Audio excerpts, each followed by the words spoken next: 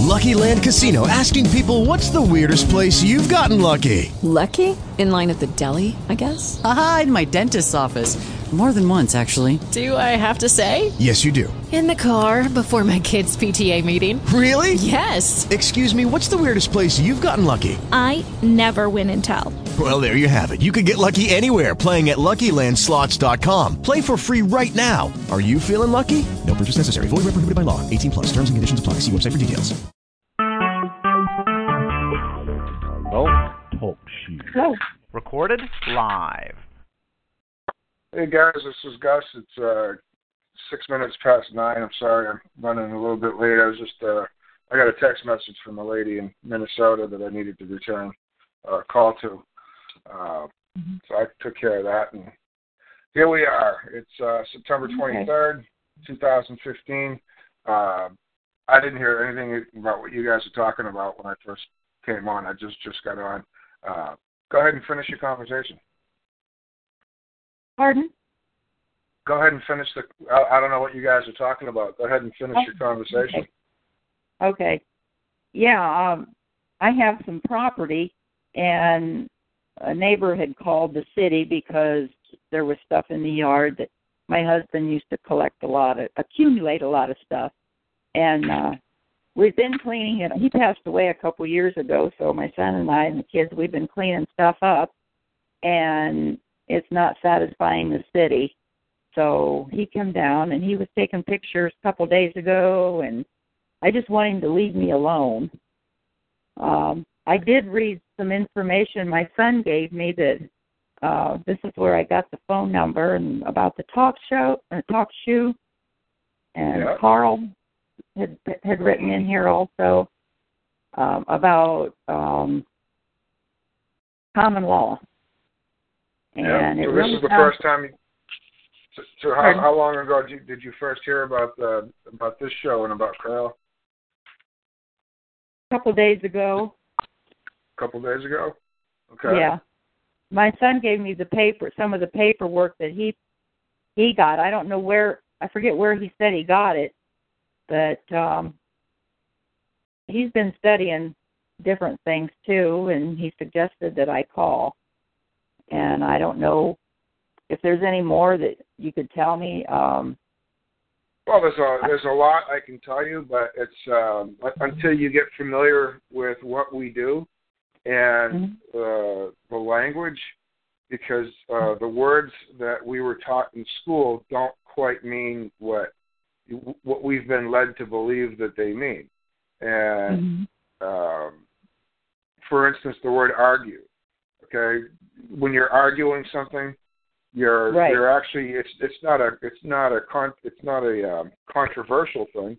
The root of the word comes from let's say you're on one side of the glass and I'm on the other side of the glass. You polish your side and I'll polish mine so that we can see each other clearly. That's what the word argue means. And so I'm presenting my argument and you're presenting your argument. And what we're doing is we're making each other's point. I'm making my point clear to you, and you're making your point clear to me. But that's not how we were taught, what we were taught about the word argue. For instance, the word, like a man will begin something, but a priest doesn't begin a church service. A priest will commence a church service. Okay, so we've been taught that commence and begin are the same, but it's not. If I commence something, I'm claiming to be a priest. So your words are really, really important, and I mean we can talk. I don't mind talking at all. But what's critical if you're going to be doing anything like this is learning the definition of words. You know, for another very important word is the word idiot. An idiot is not somebody who's a retard. An idiot is a man or a woman who has a lack of knowledge. Specialized knowledge in a particular area. For instance, I'm an idiot to dentistry, brain surgery, rocket science. You know, I'm an idiot to those things. I'm a private man without specialized knowledge.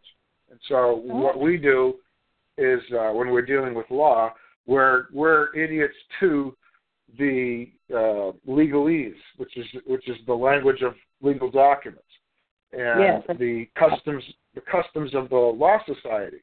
which is the procedures that they use to do whatever they do. And they're, as a man or a woman, there is no law that requires you to have any understanding of somebody else's language or somebody else's customs. Okay, you can't be held accountable because you don't know how to do the Spanish chicken dance. It's not my custom. It's not my thing. You can't hold me accountable because I never grew up, learning that dance. And in the same way, they cannot hold you accountable to the customs of the legal society. And and legalese, which is what the stuff is written in. Legalese is literally, if you look it up on etymology online, it's the language of legal documents. So when the legislature gets together and they write statutes, they're using this language, which is what you find in the law dictionary. If you go to Black's Law Dictionary and open it up to the very, very first page, it talks about words and phrases. It's a dictionary of words and phrases. It's not a dictionary of definitions of words in the English language. So they're speaking Cantonese, Japanese, Chinese. They're speaking legalese, a language that you've never been compensated to understand. You don't have to understand it, and these are the basics that you got to start with when you're dealing with these people. So we can talk for a couple of minutes, or depending on. I mean, you'll know when your brain's ready to explode when you've heard too much, and but you're welcome to. I'm going to go for about 2 hours tonight. I'm moving to Minnesota in a couple of weeks. I just found a place last night, and so I'm pretty excited. I'm still in New Hampshire, and so I'm going to do a show next week. Probably it might not be a full 2 hours. I'm running on 2 hours of sleep last night, and I took an hour nap right before coming on tonight, just to make sure I can. I'm going to drink a lot of coffee. But you're welcome to stick around, and we can talk right now. And when you've had enough, just say thank you. Okay. Yeah. So how did this all start? Pardon? How did this all start? Well, the neighbor, he put up a fence. My husband was still alive then, and he put up a fence because of this stuff. He liked cars, junk cars, and he wouldn't part with anything and just stuff like that. And, since he passed away, we've been busy with the fairs for 2 seasons now. Well, this is the 3rd one, actually. And then we've got rid of a lot of stuff, and he complained, and he called. Who's doing the complaining? My neighbor. He got really angry and was upset with me for parking on his property when I didn't park on his property or nothing. He was just, It was close. What's your neighbor's first name? My name is Gail, Gail. Mm-hmm. All right. And what's your neighbor's first name? Larry. Larry. Nice to meet you, Gail. So, me. So how big of a property do you have? Do you have 40, 50 acres, or are you talking about a city, something downtown? I live in town, and it's about a half acre. Okay. It's a big what town are you in? Gallion, Ohio. Ohio? Okay. Yeah, G-A-L-I. Yeah, that's fine. I'm just trying to get a general idea of what's going on. So you're in Ohio, small town, half-acre lot, and there's stuff there, and the neighbor, what's the neighbor's name again? His name's Larry. Larry. Mm-hmm. I'll know be fine in a couple of minutes. I've known Larry a long time. Mm-hmm. Yeah, and your husband passed away a couple of years ago? 3 years ago? Yes. Okay. And what kind of stuff is on the property? We used for a stock truck for the trailer and to pull, but it doesn't run now. We've got a white truck out back. We've got a couple freezers in for our supplies, and they're not license tagged. The U-Haul I was wanting to get rid of, but I found somebody that wants it, but he's got to try to get a way to get it out of here and get it started. but the white truck out back is used for stock, for freezers and then I've got some brush cut down a tree.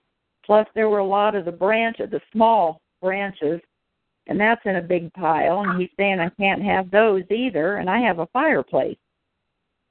So, but basically that and weeds. I mean, there was a lot of growth that came about because my husband, he couldn't hardly do much the last few years, and all of our kids work, our grandkids work, so, it was hard getting help. And so I did have a couple of guys come in and cut a bunch of stuff down, but the guy's not satisfied yet. And what did your son tell you about about the trees and the brush and the stuff in the yard, the truck and the freezers? And what did my son tell me? Yeah. Your son's the one that told you to give us a call and to join us tonight? Yes, he told me that this is my property. That's right. And what's that mean to you? What does the word property mean? Well, I know what I think it means. The items that you own. Okay, and a property is land, but it can be anything you own. Okay. Am I right? Well, you're absolutely right, but there's a lot more to it. For instance, you do your hair in a particular way.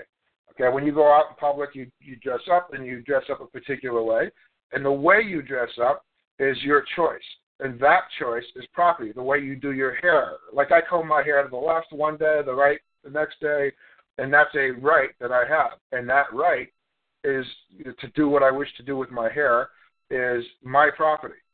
And in the same way, the brush that it is in your yard is your property. The grass clippings that are piled up in the corner of the yard, those are your property. And you can think along the lines that the government wishes for you to think. The government employees, the statutory persons, and but they don't have any control over a man's property. For instance, if you go to New Hampshire's Article 38 in the New Hampshire Constitution, in the first part, which is the Bill of Rights, the second part is the form of government. So Article 38 in the first part, at the very end, it says that the laws are created for the good administration of government. It doesn't say that they're there to control people.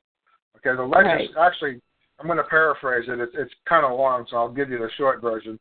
And it basically says that the people have a right to require of their lawgivers and magistrates an exact and constant adherence to the fundamental principles of the Constitution in the formation and execution of the laws which are necessary for the good administration of government. So the people of New Hampshire created a contract, and they allowed the government of New Hampshire to exist. So the New Hampshire government has a constitutional right to exist. The people of New Hampshire have no constitutional rights. That doesn't exist. The people of New Hampshire just have rights, which they have reserved in the Constitution. And those rights existed. The right to comb my hair to the left existed long before I told the government that, you can't tell me how to comb my hair. And, so it's not a constitutional right, it's just a right. And in the same way, you have the right to do as you wish with your property. And the truck and the freezers that are there are your property. There's nobody that can tell you to move those, ever. And if they do, if they believe they have authority to tell you to do something, then all you got to do is require from them compensation for your labor. If I say, get me a drink of water, you say, great, I'm not a slave. That'll be $10. And I'll say, you're going to charge me $10 to get me a drink of water? And you say, well, I'm not a slave. Why don't you go get me a glass of water? Because everybody has the right to be compensated for their time, for their labor. So if anybody requires you to do anything, you have a right to be compensated. So let them know how much it's going to cost. Yeah, I'll be happy to do that for you. I'll be for instance, if the town gets involved and they come and tell you you have to burn the brush or you have to do whatever, you require compensation for the order that they place, and you require it beforehand. if they want you to get rid of something that's on the land, then you would say, it's going to. I believe it's going to cost me $1,200 to do this. It's going to cause me to use up 13 hours of my time, which I had allocated to some other purpose, and I require compensation for that time, for advertising the truck, for all this stuff, and but it's my property, and so all the time and effort you put into it, somebody needs to compensate you for that. And that's how property works. And property is anything that is exclusively yours to use. It's your stuff exclusively to the exclusion of absolutely everybody else. So nobody's going to go there and take that pile of wood, that brush. They're not going to take that pile of brush away from you, because it's not their property, and if they did, you could report theft. You could report robbery if you actually see them do it. So this is where we are very, very different, because we deal with law, we don't deal with legalese. Right. And so your son's right. I'm not sure how far along he is, but he's definitely right in that it is property, and you have the right to do as you wish with it. So the rest of this is actually pretty simple stuff. It's what we do is we teach. This show is called Word Nerds, and we study words, punctuation, how to do letters, how to give notice of your intent. And the purpose of that is whenever you're dealing with somebody who's giving you a hard time, you're going to want to give them notice of what you're doing. Now, you might put across the top the word notice, or you might just say, "Dear Bob, I'm writing to you about the brush that you're complaining about in my yard to let you know that it is property and that I wish for my property to lay where it is. If you have a problem with that, please let me know what it is, and I'll consider your problem or whatever. But it's not my problem; it's your problem." So you might write a very, very polite, neighborly letter, something that you would send, not offensive whatsoever, just a very, very nice letter, and start the conversation in writing on paper, so that later on, if you end up in court, you can show the court that you were operating in honor and that you were operating in good faith and with clean hands. There was no hidden agenda. And these are the kinds of things that a court looks at. And if you consider yourself sitting on a jury and somebody else coming before you to decide if somebody did right or wrong, if you were sitting on that jury and you saw two people before you and one of them said, they just spoke out loud. They didn't have any paperwork, and the other person had had paper that said, "Look, I sent you a letter. I asked you why this was bothering you, and you never answered me. So I sent you another letter 2 weeks later. Said, Bob, I don't know if you got the first letter, but here's another copy. I hope to hear from you soon." That was letter number 2. It's pretty simple. And then letter number 3 was, Bob, you keep harassing me. You're causing me stress. I'm asking you to stop doing what you're doing. If you don't want to talk to me about this, then go away.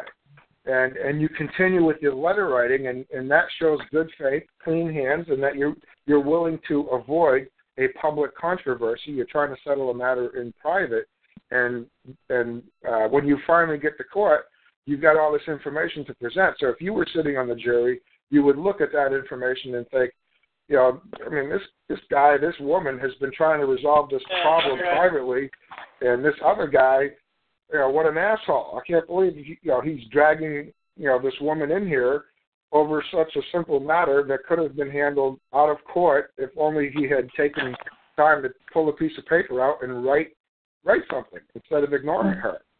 And so that's very, very, very effective. As a matter of fact, I wrote a fair warning letter last night to somebody who's been ignoring me. That was actually a car dealer who's been ignoring me for about a month. These guys I've got an antique Volvo, and they did some work on my antique, and then when I went to pick it up, the bill was $600 or $700 more than I had anticipated, more than they had told me. And I paid the bill because I wanted the stuff to be taken care of. This is something I like 850 Volvos, and this one's got. It's a 1994 with 73,000 miles on it. I take really, really good care of it. I really enjoy driving it. And so I brought it to the garage, and they told me it needed all this. Well, they told me it needed a couple of things, and then they kept calling me up and saying, well, it's got this, it's got this, it's got that. So I said, well, fix it. I trusted them to do their job, and they did it. However, it was when I got the car back, the stuff was not working right. I'm looking for the email. There it is. Well, that's not it either. Let's see.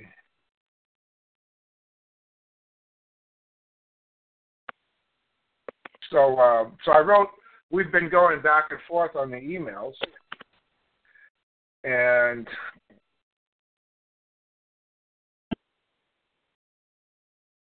I'm pretty sure. Oh, okay. I know. That's supposed to be it. So here somewhere.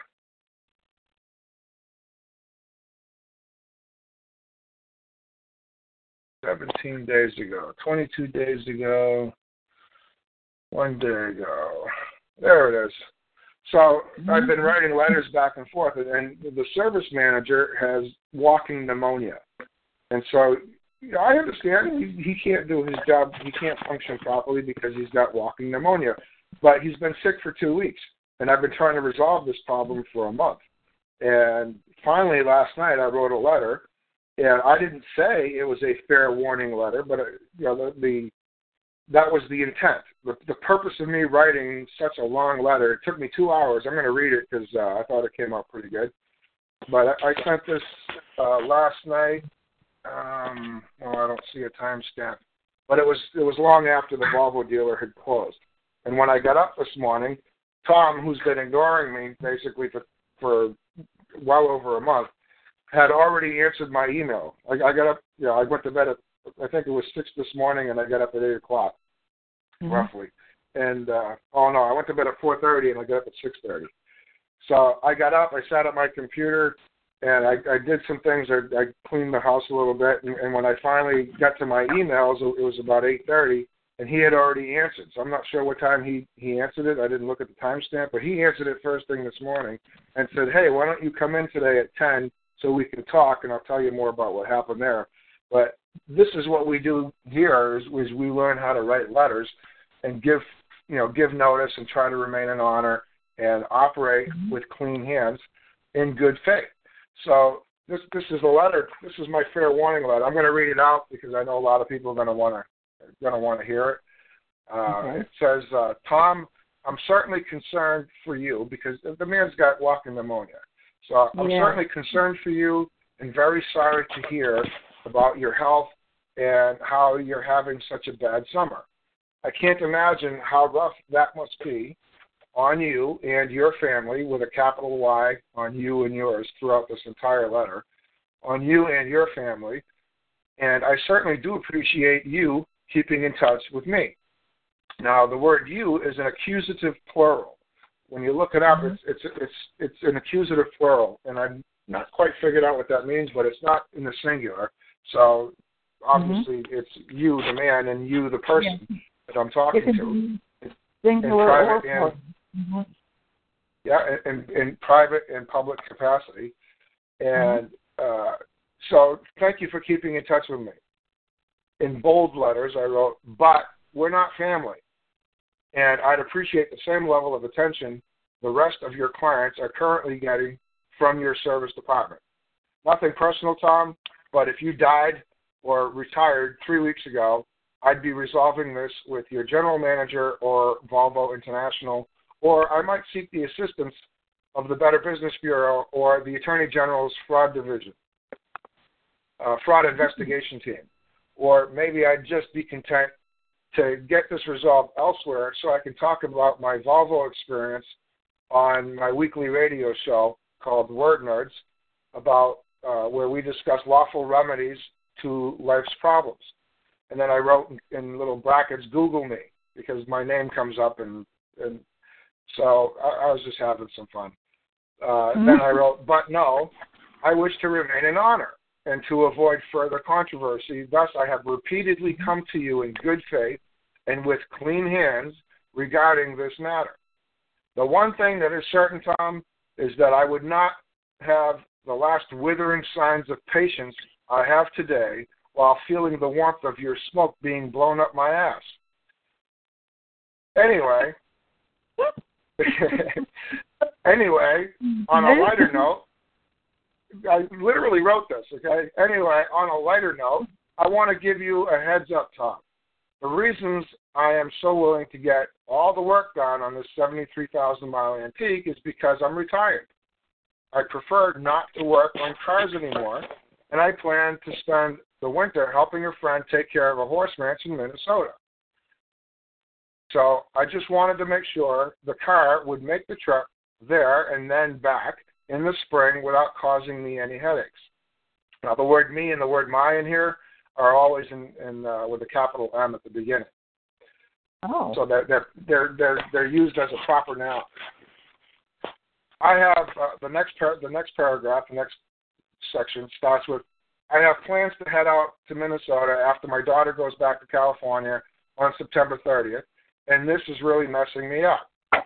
I wish this matter be resolved immediately with or without your involvement. I'm disabled with a bad right ankle and desperately require the cruise control to work before I make the trip in 2 weeks.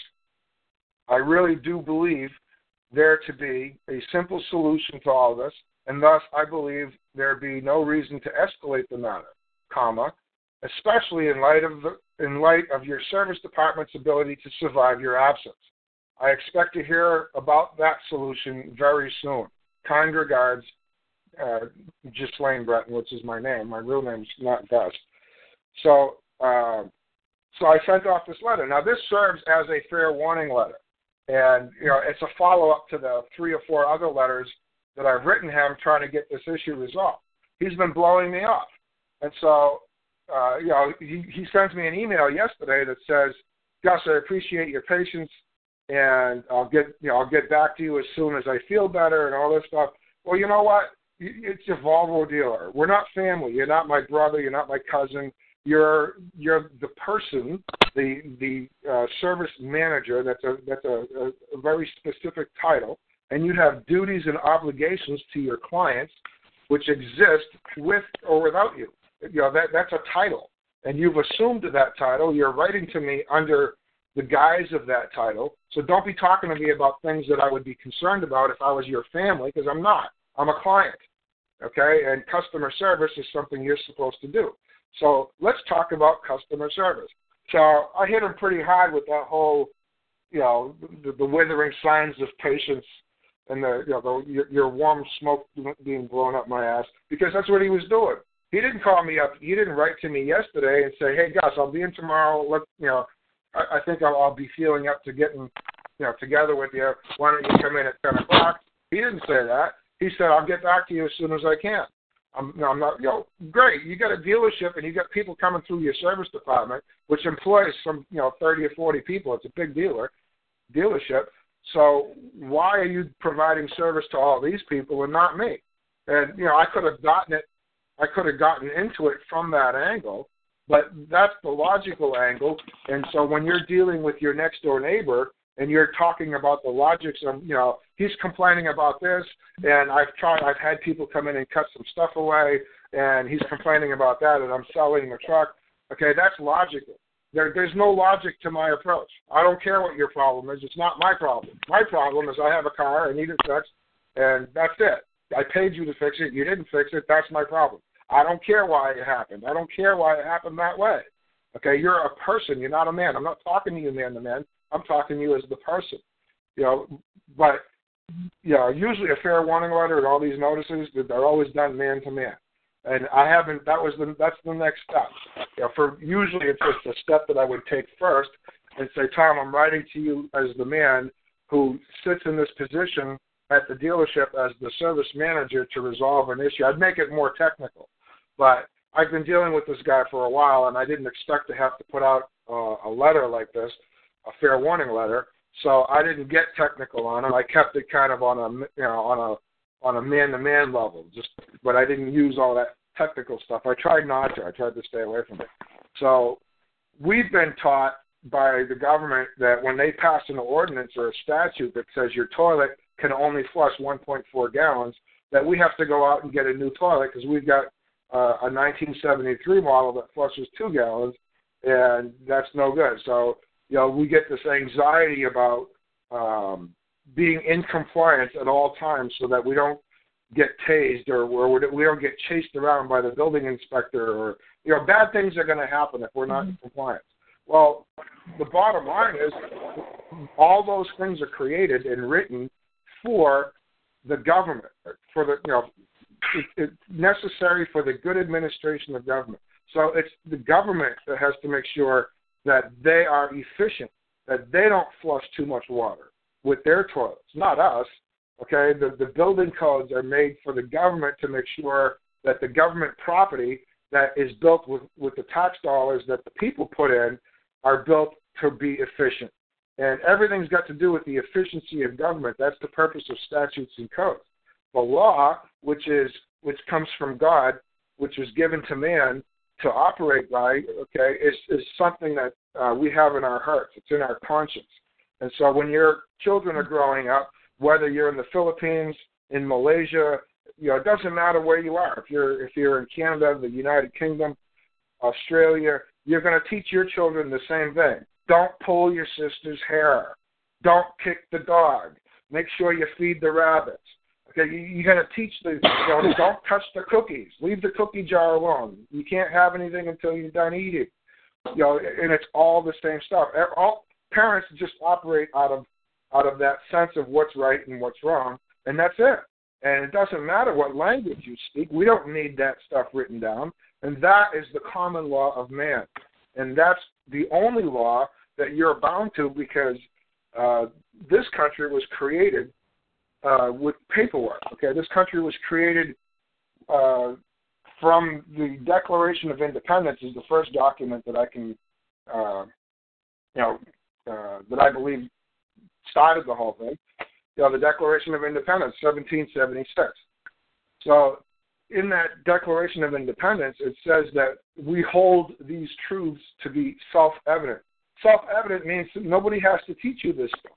Okay, it's self-evident that all men are created equal and endowed by their Creator with certain unalienable rights, such as life, liberty, and the pursuit of happiness. Certain rights, okay? That wasn't a full list. They're endowed with certain unalienable rights. So they give an example of these rights. And then they continue on and say, to secure these rights, governments are instituted among men with the consent of the governed. Well, so what's the purpose of government? It's to secure these rights. And that's it. There is nothing else. It's to secure these rights. Governments are instituted among men. Now, if you're dealing with the building inspector, if you're dealing with Coca-Cola, if you're dealing with Walmart, if you're dealing with the fire marshal, it doesn't matter who you're dealing with on a corporate. If they're a corporation, they exist. They're chartered through a Secretary of State's office someplace, and that Secretary of State exists to secure your rights. That's the purpose of government. So Walmart, which is registered with some Secretary of State's office someplace, is an extension of the government, which exists to secure your rights. So is the towing company that towed your car away from the curb because you didn't get it out of the way when it was stolen. They exist to secure your rights, to protect your property. Now, if you go into the Articles of Confederation and you move on through to, the Articles of Confederation were created first, and then in order to form a more perfect union, the Constitution was put together and brought forward and voted on, and there's controversy about how that was accepted or not accepted and so on. But, they started off with the Constitution for the United States of America. I'll read it. All right, it says, "We, the people of the United States, in order to form a more perfect union." A more perfect union than what? Well, a more perfect union than the Articles of Confederation, which were written to secure the rights of man. So in order to a more perfect union, establish justice, ensure domestic tranquility, provide for the common defense, promote the general welfare, and secure the blessings of liberty to ourselves and our posterity, do ordain and establish this Constitution for the United States of America. Okay, Constitution means to constitute. If I put certain ingredients into a bowl and I mix it up, I constitute a chocolate cake. So that's all the Constitution is. It's just a creation of thoughts and ideas. But for what purpose? Okay, it's to form a more perfect union to secure the rights of man. And and that's it. It's to secure these rights. Governments are instituted among men. So whoever you're dealing with, you have to get it into your head that that's the purpose that they exist. These people do not exist to terrorize me, to tell me what to do with my stuff. Okay, they exist to secure my rights. And my rights are a subset of my property. My shoes are my property. If I choose to put my left shoe on my right foot, that's my right, and my right to do so is also property. So Noah Webster, when he did his dictionary in the 1820s, he gave two pretty good examples of property. He said that color is a property of light. That was one example. The other one was excellence is a property of a poem. You cannot take the excellence out of the poem without changing its substance. Okay, if you leave it alone, it's inherent. The excellence of a poem is inherent in the poem itself, and it cannot be separated. And in the same way, the color that you see when you put light through a prism is also a property of that light. Okay, that color is a property of the light, and it cannot be separated from the light. So these are two examples that Webster gave. And in the same way, your property, okay, the brush that's in the yard, the freezers that are in the truck over there that the guy's complaining about, he's complaining about your property. That's like me coming over and saying, hey, Gail, we all have John Deere's. Everybody here has a green, lawnmower, and you've got a red one, and it doesn't fit well with us, and you got to go get a green one.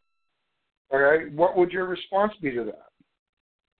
Yeah, go to his house and say, I don't like those colors of flowers you got in your garden there. You need to change it. Exactly. Gus? That's right. Mm-hmm. Gus, yes, can you hear me? Yes, this is Mike. This is Mike. Can you hear me? I can hear you, Mike. I'm Gail's son. Okay. And let me interject, if I may, briefly. The problem is with these people, they do anything they want to. We've done this before with various agencies or individuals, and this inspector seems to think that he can do anything he wants to. And he has the courts and the judges in this area that will back him up. And it doesn't matter what you say or what you put in there, they do what they want. Whatever he tells you to do, okay, somebody is giving you a piece of paper, and on that piece of paper are instructions that they wish for you to follow. They want you to do something.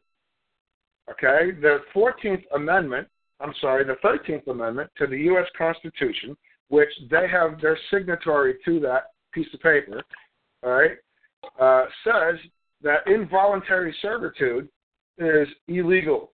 All right, it's been outlawed in this state, in the state constitution and in the U.S. Constitution. You're going to see that no man has to work for free for another man. So when you say, Bob, I'm writing to you as the man sitting as the judge on this case to let you know that I have received your order. However, the last guy who gave me an order didn't pay the bill when I completed the order, and so I would like to get paid in advance, and so I require $2,300 to follow to complete your order but I require it in advance because I keep getting stiffed by people like you. You know, and you want to make it as polite as possible, but that's the bottom line. I at least need an 80% deposit. You know, and I'll give you the rest of the bill afterwards. But that's how you handle that. Okay, they have the right to write an order. You know, they're operating in their official capacity, and they can write orders all day long. But nobody can make a man act on that order. Okay, if you look at the Board of Education of West Virginia versus Barnett, it's a U.S. Supreme Court case, and if you go to, I've got it on my website at redressfordummies.org. But if you look at that case, there's a line in there that says, if there is any fixed star in a constitutional constellation, it is that no official, high or petty, an official is a judge, a man acting as judge is an official, no official, high or petty, can prescribe is when you write something, can prescribe what shall be orthodox in politics, nationalism, religion, or other matters of opinion. Well, that's, you know, I like my brush growing that way. I like the refrigerator sitting on its side because I used it as a raised flower bed. Okay, I mean, that's my opinion. I think that's cool. So nobody can prescribe other matters of opinion or force citizens to confess by word or act their faith therein. So you can't write something and you can't force me to act as if I believe that your opinion is valid. And that's it. End of story. And it goes on to say, if there are any circumstances which permit an exception, they do not now occur to us. Now, this is 319 U.S. 624, and the quote that I just gave you is found on page 642. So 319 U.S. 624 is the case. West Virginia Board of Education versus Barnett. So you can write to the judge and say, I don't believe that I have to do anything without compensation, and and then you can put like see Exhibit A, and Exhibit A is, this is what I believe, that a man is created by God and endowed by his Creator with certain unalienable rights, one of which is to pursue happiness. And it does not cause me to pursue happiness to listen to what you're telling me. And I believe that I believe that only God can put it on my heart to do what's right and wrong. And thus, I don't have to listen to what you're telling me. And compare my beliefs to the U.S. Supreme Court, which said, and you quote this. I mean, that's really, really sloppy. I would never put it out that way. But that's the idea that I'm trying to get, that you want to get across is, Bob, I'm writing to you as the man sitting on this case, as a judge in Norfolk County, and, you want to clean it up. You want to make it polite. I'm running on very little sleep, so this is pretty sloppy. And I do much better when I put it down in writing. When I start writing and I start analyzing the words, I usually blast it all out, put it on paper, and then I start cleaning it up. The email that I sent to this guy at the Volvo dealership last night, that took me 2 hours to write. This stuff is not easy, and I've been doing this for a very long time. So, but, I mean, you know that you have the right to be compensated for your time. Nobody can tell you what to do without compensating you. You have not been found guilty by your fellow man, and therefore you're not being punished for a crime, in which case they could put you in labor and cause you to do work, without compensating you as a punishment for a crime, but you haven't been found guilty of anything by your fellow man, by a jury of 12. Mm-hmm. Well, that's true. Go ahead, Mike. That's true. And we agree with that completely. However, when you try to work with them, it doesn't matter what you say or do. They do what they want, and nothing you do makes them happy. Okay, so in trying to get the truck fixed, it's not fast enough. So now he wants to drag her into court over everything rather than try to sit down. Bob. What's Johnson, his I first believe. name? I think it's Bob. Yes, Bob Johnson. Mm-hmm. His name's Bob. And you know, rather than try to do anything and try to do like you say, which we have done that previously with other banners and stuff, and they just ignore it like you don't do anything, and they want to drag you into court. I understand, Mike, but you know what you're telling me that you did what I'm saying to do, and I have no idea if you understand what I'm saying or if you did it the way I'm talking about. Do you have the letter in front of you that you can just read to me right now, so I can hear what you wrote to the man? Well, it was something similar to that. I don't have it with me at the moment. Similar doesn't work. Okay, similar. You know, arsenic is very similar to something else, and arsenic will kill you. Something else might be perfectly okay. You know, you have to make your communication extremely clear in the respect of man. Okay, the government exists to secure the rights of man. They do not exist to secure the rights of a person. And if you allow them to assume or presume that you are a person, then you have failed to communicate clearly, to argue, okay, to polish the glass. You have failed to communicate clearly that you are a man for which his existence, the purpose of his existence is to secure your rights. So you have failed. If you fail to communicate that, then they're going to treat you as a person, and a person is 100% subject to the statutes, the ordinances, and so on, because a person, in this case, is a man with an obligation or a duty to support the social contract. And the social contract says that we're going to have a legislature, we're going to vote for them, they're going to write laws, and we're going to obey them for the good of everyone. Okay, well, you know what? That's really cute that you guys are all citizens today, but, you know, today I'm just a man, and this is just my property, and that's just my wood, and I'm not having this conversation. And I understand all that. But how did you write it? I'm working with a guy right now in Minnesota who wrote a letter, a notice, last week, and he began the notice. He read the notice to me, and actually I had the same conversation with the same guy last night about something else he wrote. And he never once in there said that he was a man, and he never once in there said that the other guy was a man. He never talked man to man. There was no conversation man to man going on. So how can you hold, okay, a judge does no wrong. A police officer does no wrong. A fireman does no wrong. A doctor does no wrong. If you go to the definition of a doctor, you're not going to see that it's a guy who leaves a sponge in your, between your lungs and your liver. Okay? That's not the description of a doctor. A doctor does things perfectly. And it's a man who didn't get enough sleep the night before who leaves the sponge between your lungs and your liver. It's not the doctor, because a doctor, the definition of a doctor, the statutory term, all right, that doesn't include somebody who screws people up and messes them up for life. And in the same way, your building inspector, your cop, a cop doesn't walk up to, a police officer doesn't walk up to you and tase you and say, hey, that was a funny face you just made, let me do that again. All right? A man does that.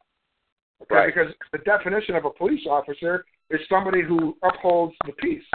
Okay, they're a peace officer. They're enforcing the policies of the state on persons, and if you allow yourself to be presumed a person, then they will absolutely move forward and enforce the state's policy on you, because you are subject to that policy. You're subject to the codes, the ordinances, the statutes, everything created. And, they might write something today. They might pass it in the legislature, implement it on October 30th or December 1st or whatever, and on that date you're expected to know how the law changed if you're a person. It's very dangerous to be a person.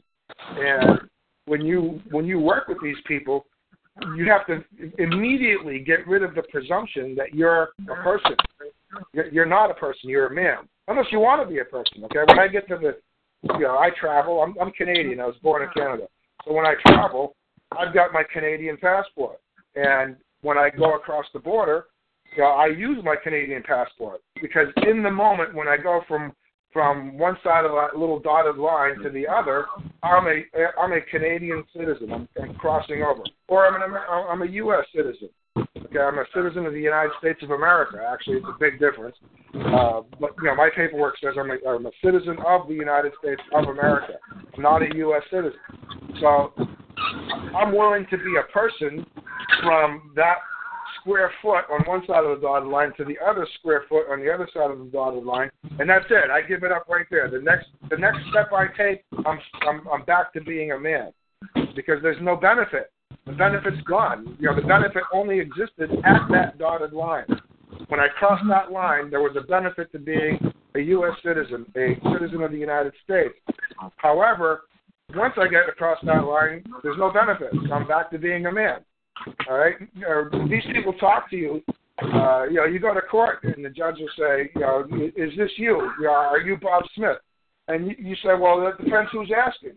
If you're my nephew, little Johnny, then I'm Uncle Gus. I'm not Bob Smith. Okay, because Gus is my nickname, and that's who I am to you. So when somebody asks you what's your name, well, that depends. Are you my cousin? Are you my brother? Are you my nephew? It's all in the context of a relationship. So what is the relationship between you and I? Es que quiere decir bye, yo no sé. Hay gente siempre está diciendo bye, yo no sé qué es. Hey, you guys need to mute yourself out if you're. Hit star 6.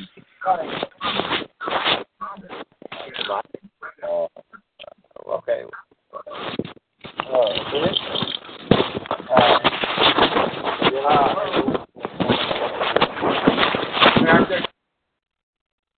Okay, that was Central Minnesota. I muted out Michigan. I'm sorry.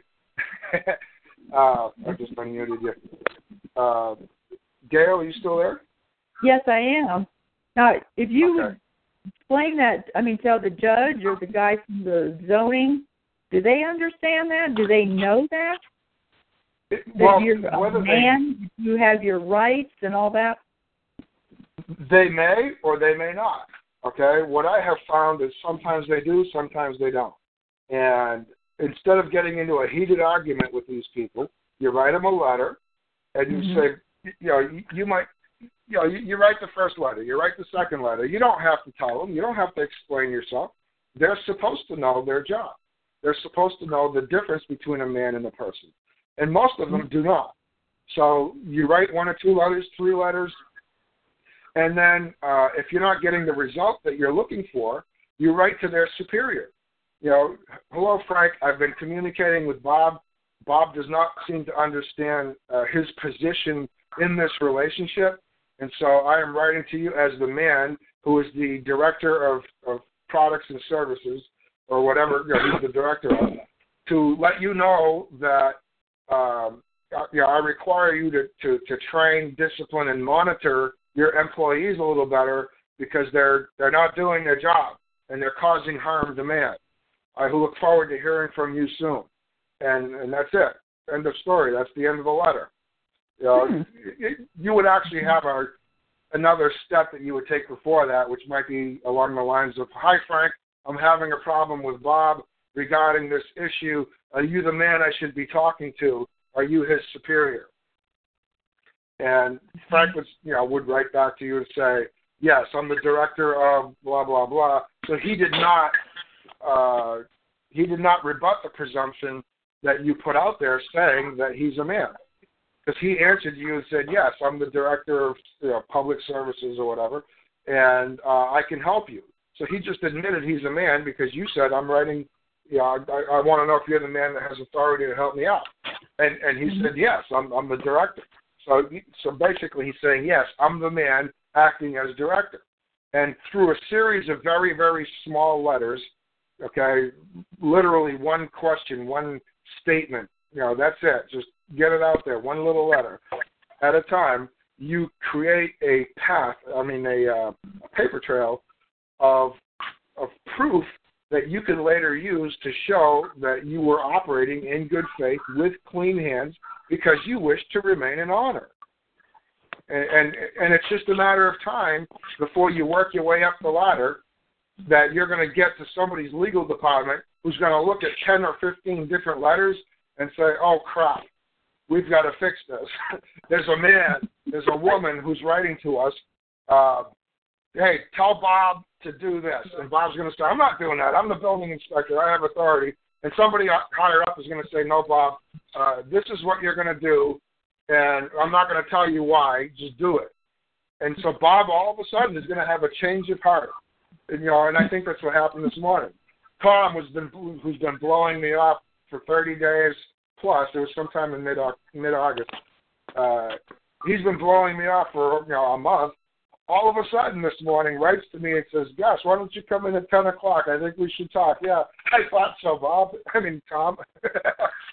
He had a change of heart because I didn't write just to Tom last night. I wrote to Tom and the other two service guys at the counter, Amy and Fred. And so I wrote to these other guys to make sure that Tom wasn't the only one getting the email. And so, and I talked about going to Volvo International and the Attorney General's fraud investigation division. I put some stuff out there, and then I let them know, look, on a lighter note, so when I walked into the dealer today at 10 a.m., I walked up to the door, and Tom, who has never met me, pointed his finger at me with a grin on his face and shook his head, yes, up and down, because I was outside the little area where he works, and I put a big grin on my face, and I returned the yes. I nodded yes, and he came out. He says, "You're Gus," and I said, "Yes, I am." He says, "Hi, I'm Tom. It's a pleasure to meet you." I said, "I'm glad you understood that I wasn't busting your balls with that email. That I was just trying to make a point because I'm in a hurry. I need to get stuff done. I'm moving to Minnesota." He says, "I caught that tone in your letter. I saw how you switched gears, and I appreciate your patience and you coming in here. And we had a really good conversation. Tom is an awesome guy, but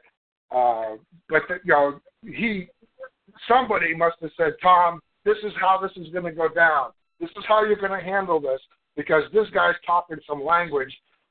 Somebody recognized the words that I was using and realized, we're going to court. This is a letter, that shows up on our doorstep when we're going to court. Now, I didn't say I was going to sue him. I didn't say I was going to seek compensation. But I'm in the process of establishing the foundation for a lawsuit if I have to. And I think somebody in the office recognized that, and they had a knee-jerk reaction.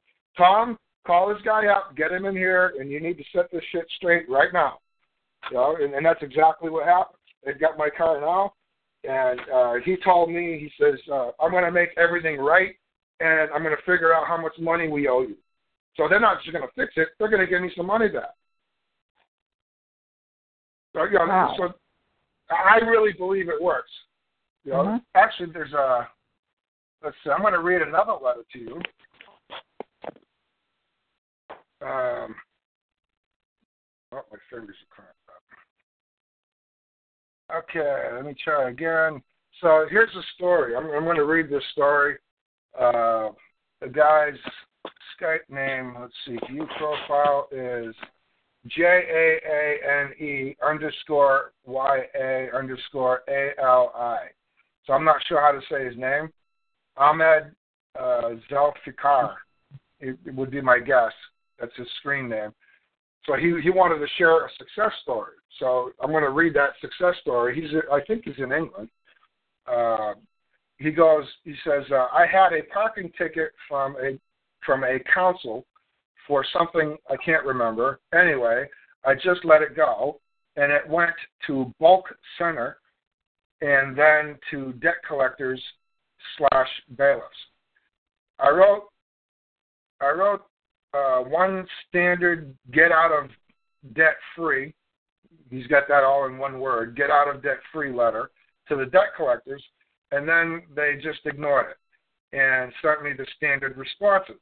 So last Saturday, I made up my own notice using Carl Lentz methods and posted it. Left for Ireland on Sunday morning. On Tuesday morning, I got a phone call from home telling me that a bailiff had been harassing them that whole day and did it 3 times. First around 6 a.m., then 9:30, between 9:30 and 10, and also clamped the car at the time. I think they put a boot on the car for not paying a traffic ticket or a series of tickets. Which he says, which is weird because if he has already clamped the car outside, why is he still harassing the family? So he put a boot on it, and I guess he came back later and was harassing again.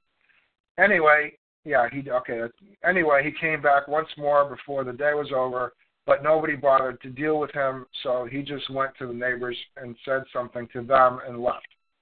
The very next day, he came about around about midday without calling at the door or speaking to anyone. I guess that means knocking at the door.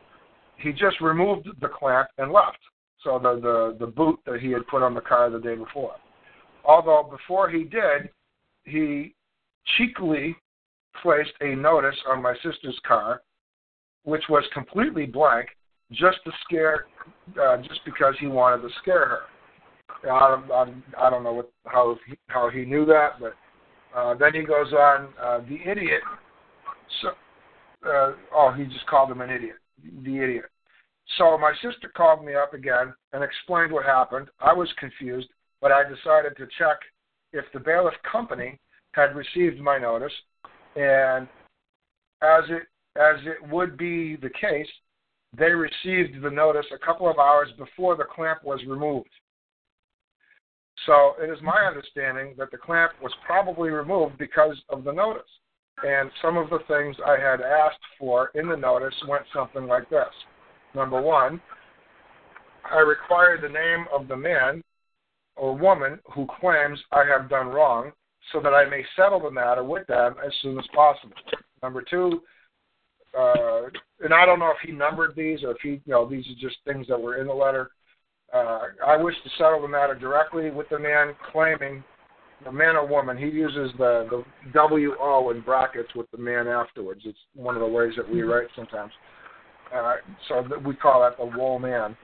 So I require the woe man claiming to settle the matter directly with the woman that's claiming I done wrong. Number three, wish to discuss the matter directly with the woe man who claims I owe a debt.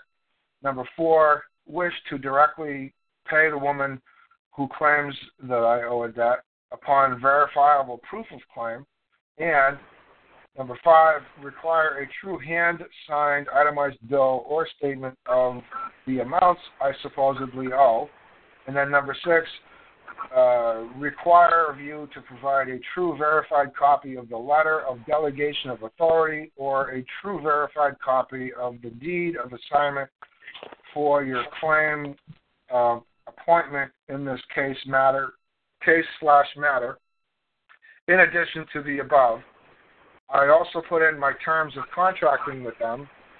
So he goes on, finally, if you fail to provide the information I require, I think this is the terms of his contracting that he's trying to say here.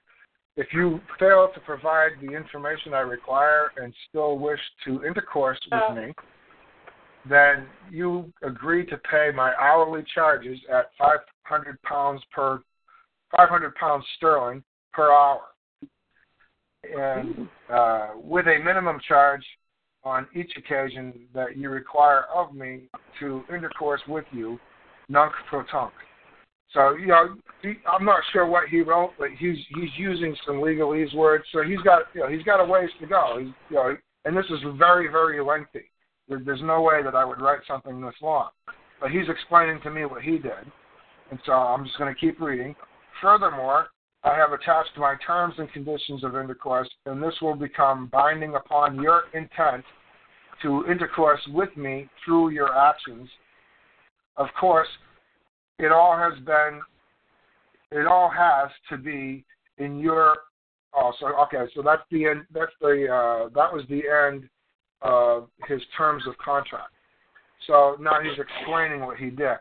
He says, of course, it all has to be in your own unique way and words, your own unique way and your own unique words, for two primary reasons. So that it's special only to you, and most importantly, you wrote it, so you would most probably know exactly what you require. Templates do not achieve either of these two. If someone else can shed some light on this as to why they think the clamp was removed, I'm all ears. Of course, this took place in England, so if you knew about the bailiffs in England, these parasites don't forgive, and they are absolutely unrelenting. I was hoping to ask you if Carl still does the Saturday show. Okay, so he goes on and talks about some other stuff. So his experience was he wrote a letter and explained some things to somebody, and somebody recognized that this could possibly turn into a really big headache because either this guy knows what he's doing or he probably knows somebody who knows what he's doing. And so he's just winging it, but if he needs help, there's probably somebody that can help him out.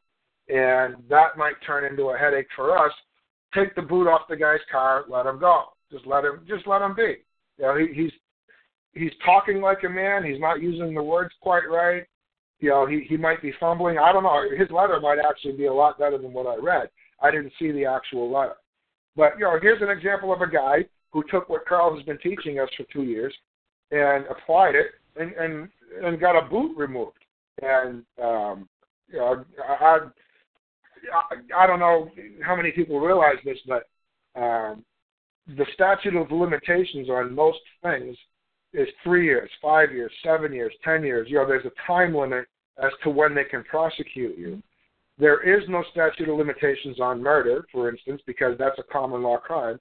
There's also no statute of limitations on parking tickets.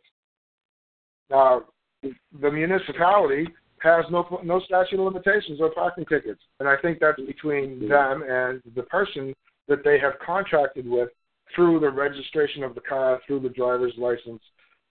My driver's license, when it was time, when I got that piece of plastic where the signature line is, I wrote the entire words non-assumption. And today I registered 2 cars, and on the signature line I wrote non-assumption. I didn't write my name. I didn't put anything else. It says non-assumption. And non-assumption means I do not wish to partake. Okay, I'm not looking to contract with you. Okay, I'm doing this because I don't, if anybody asks me, why did you put that down? I said, well, they wouldn't give me the registration until I signed it, until I put some ink on the paper. So I wanted to make sure that I made a non-ambiguous statement to let you know that there is no contract. I do not wish to partake. I have this piece of paper so I don't get arrested when I get pulled over. That's the only reason I have that piece of plastic in my pocket, and the only reason I have that piece of paper. It's the only reason I carry insurance, because I'll pay my bills. If I cause harm to another man, give me the bill and I'll settle the debt. But in some states they'll arrest you for not having a proof of insurance. I'm not putting up with that, so I'm doing it because of the threats, and I'm going to try to iron that stuff out with all these people that I deal with. Everybody that you intercourse, that's what intercourse is to do business with another man, with a corporation. Contracting is intercourse.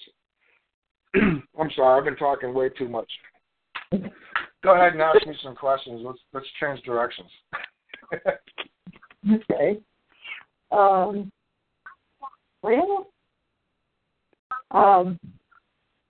So basically I should just write him. I can't hear you, Gail. You were breaking up. Try that again. Okay, so basically I should I write a letter to Bob first about that I'm a woman, that I have right to my property. No, you don't have to explain that you have rights. Yeah. So, Bob, I'm a woman, and I believe that you exist to secure, that you work for a corporation or a division of government, whatever you want to call it. Okay. I believe that you, Bob, are a man who holds this position in the government to secure my rights, and I don't understand how this statute, code, ordinance, whatever it is that you're trying to apply to me is applicable to a man. Could you please shed some light on this for me? And that's it. That's the whole thing. It's just a real, and you want to keep it as simple as possible, the less amount of words possible. You don't want to use ing. Like if I'm raising a barn, I'm going to say I did raise a barn. Or, it's okay to talk about the past tense if you mean the past tense. But if I say I'm raising a barn, that's future. That's future tense. I'm not actually doing it right now. Ing means the future, and ed at the end means past tense. So something you did with an ed at the end. If I parked the car, that is park is I did park the car is intentionally talking about the past tense. If you say I parked the car, then that's probably a bad example. There's a lot of words you got to watch out for, though, when you're writing, and you have to write in the present tense at all times. If you mean, like for instance, Bob, what you did, on this day did and continues to cause me harm. You want to make sure you cover the past, the present, and possibly the future, and continues to cause me harm, past and ongoing. So you have to be clear in what you write. So learning the words is very important. And yes, the very first thing you're going to want to do is communicate with Bob about what he's, that you're a woman, and that he's causing you, causing you stress. You'd want to get into that later. So you'd want to ask a simple question. I don't understand. I'm a woman, and I'm writing to you as the man who occupies the office of building inspector or whatever his position is, to find out, the purpose of the letter, to find out, or to learn why you believe this applies to I, a woman. You don't say to me, huh? To me. You can. Mm-hmm. It takes time to develop I've been writing this kind of stuff for a long time, so there's actually each word that I use is like the man in the letter said, okay? He says, of course, of course, it all has to be in your own unique way and unique words for two primary reasons. And it's special to you. I know how I talk, and I know where I'm at, and I know what certain words mean. Now, I won't use words that I don't understand in letter writing, because I need to be able to back it up later if I get before a jury. My intent in writing a letter is to have something I can give to the jury later which proves that I wish to remain in honor and that I tried very hard with clean hands and pursued this matter in good faith to keep it from becoming a public controversy. Okay. I can't really think of any. Oh, I know what it is. Even though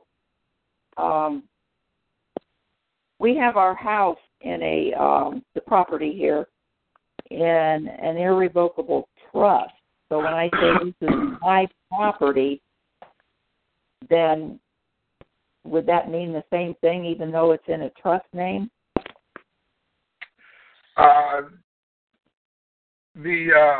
It's up to Bob to prove that it's not your property. Oh. Okay, if I say that's not a fire hydrant on my lawn, that's a blue banana. That's what I say, and who's going to testify otherwise? Because I can believe what I wish to believe, and if you believe differently, then you can say so. But you're not going to come to my house and tell me what I have to believe. Okay. So, it's your property. And the word property means something that is exclusive to you. Oh, so when you put the word my in front of property, you're saying you're basically being redundant. You're actually repeating yourself. But it takes time. It takes time to learn. The audios that Carl did, if you go to broadmind.org, that's Carl's website, and he's got a documents tab that you can click on, and it'll drop down the notices. At the bottom of that web page, you'll see all the notices that Carl put into the court. So you'll get an idea of how he writes and the ways and the how short things are, the brevity of how he writes, and the words that he uses, how he stylizes his words, which words are capitalized, which ones. Every little thing is critical. But it's you're not dealing with a murder case. You're dealing with somebody who wants you to burn some wood to pile of wood in your backyard. So this is not you don't have to be as technical as you would have to be if you were dealing with something of a much more serious nature. Hey, somebody's watching a baseball game. Can you mute out? I don't want to have to mute the whole board out. Yeah. All right. Hey, Al, that was you. Glad to see you on the board, man. But you got to turn the TV off. Go ahead, Gail. Okay. I don't know if Mike is still on or not. Yeah, I'm here. Oh, are you? Okay. Did you have anything to add? Because I can't really think of anything. No, we'll let somebody else get on there and ask some stuff. We'll go through it tomorrow. And I think the best thing at this point in time is send them an email. Send him an email? Yeah. No, you don't. No, hold on, Mike. Mike, when you're writing a letter, okay, you're going to write it with the hand of man. You're going to take a piece of paper and you're going to put it in your own handwriting. Okay, you can follow it up with an email. Okay, you can say, Bob, I sent you a letter today, and here's an email in case the letter doesn't get through.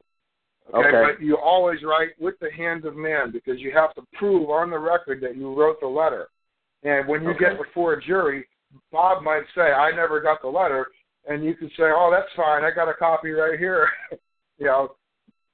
So you're going to put your letter on the record. However, you could say, but you did get the email, Bob. I've got proof right here you got the email.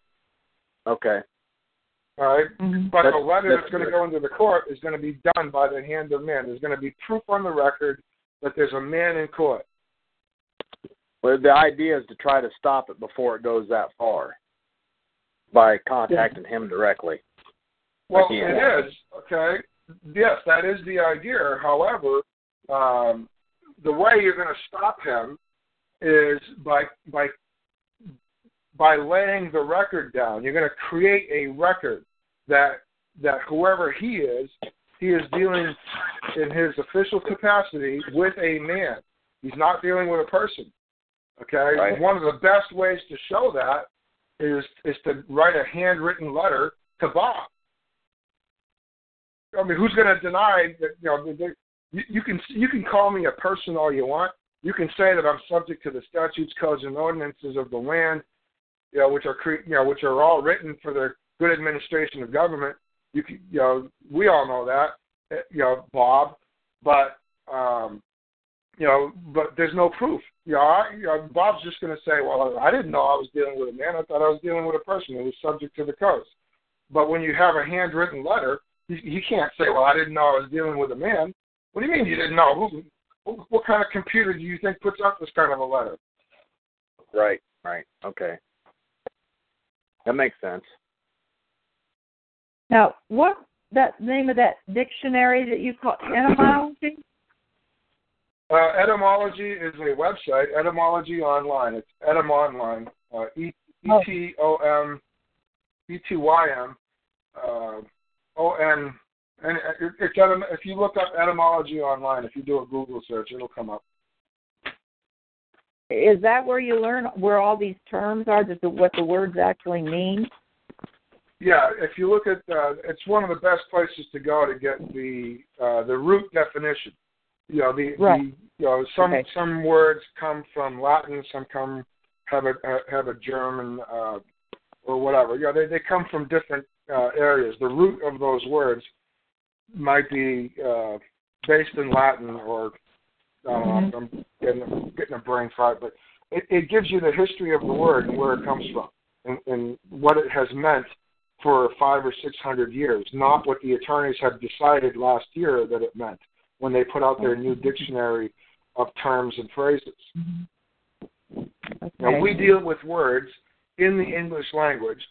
The Law Society deals with terms and phrases in legalese. We're two separate languages. And you have, there is nothing, there is no law that requires you to understand legalese or the customs of the legal society. Legalese being the language, and the customs is the way the legal society does things. Okay, and that's through the legislature creates legalese documents for the good administration of government, and there's no law that requires me as a man to understand what those documents say, because they're in a foreign language written, by attorneys who have their own private language. A dentist might talk about some things, and he's using his own private language, something that all dentists understand, but you're not expected to understand it because you can't be held accountable to the language that a dentist or a brain surgeon or a rocket scientist uses. Okay, they can't hold you to their standards because you're a private man. And that's what an idiot is. An idiot is a private man, a private person who has no obligation, no duty to a particular society. So ignorance of the law is no excuse. Yeah, it is. No, it's not. Ignorance of the law is no excuse, ever. Yeah, right. No, so you don't not. have to learn. It's not an excuse. So you don't have to learn. The difference, it's not the law. If it was the law, it would be called the law. The reason it's called a code or a statute or an ordinance is because it's not the law. The law comes from God. Only God knows what's true. Everybody else just has an opinion. So the opinion of the legislature today is that you should not flush your toilet if it uses more than 1.2 gallons of water. And the reason they wrote that is for the good administration of government. All right? You're a man, and you follow the law, which comes from God. If you look at Jeremiah 31, from about 31 to 34, 35, it talks about, I will take your heart of stone away and put in you a heart of flesh. No longer will you have to go to your neighbor and say, this is the law, for I will write the law on your heart, and you will know what's right, and you will know what's wrong. And that's why we say that ignorance of the law is no excuse. Okay? You can't say, I'm ignorant of the law. It's on your heart. You know what you've done right. You know what you've done wrong. If you go to my website, redressfordummies.org, if you go to the study page, there's a book there called English Common Law in the Early American Colonies. It's a red book on the study page of the study guide page of redressfordummies.org. And if you click on the red book itself on that web page, it'll open up a Google document, which is that book. I've got the hard copy. And if you read that book, it talks about ignorance of the law. It talks about where the law comes from and how the statutes were originally created. The legislature was originally given authority to create law according to the mind of God revealed in his words, revealed in the word of God, revealed in his word. So the original charter, for instance, of Connecticut authorized the General Court of Connecticut to create law according to the mind of God. So, of course, ignorance of the law is no excuse because it was supposed to be already on your heart. If you're a man of God, you're supposed to have a conscience. So, but for you other people who don't have faith, we're gonna write the law so that you can't claim that you're ignorant. But it's the law that you're supposed to live by. It's supposed to be on your heart that says, don't pull your sister's hair. Don't kick the dog. Be nice to animals. Have respect for life. These are the kinds of things you were supposed to be taught. If somebody taught you bad things, and you don't like animals and you torture cats, okay, if you're one of those people, then somebody did a great disservice to you and caused you some problems. But, everybody else around you doesn't act that way, so you still have no excuse to be ignorant because you see everybody else acting differently. So that's where ignorance of the law comes from. It's not ignorance of statutes or ignorance of codes. There's no excuse because they change that stuff 80,000 times a day. And how are you supposed to keep up with that? Right. If you go to your sister's house, your brother's house, okay, you travel through 2 towns to get to your brother's house. The ordinances in one town and the next town and the next town are all different. You're supposed to know those every time you go into a new town, a new jurisdiction. You're supposed to know all those codes, all those statutes, all those ordinances.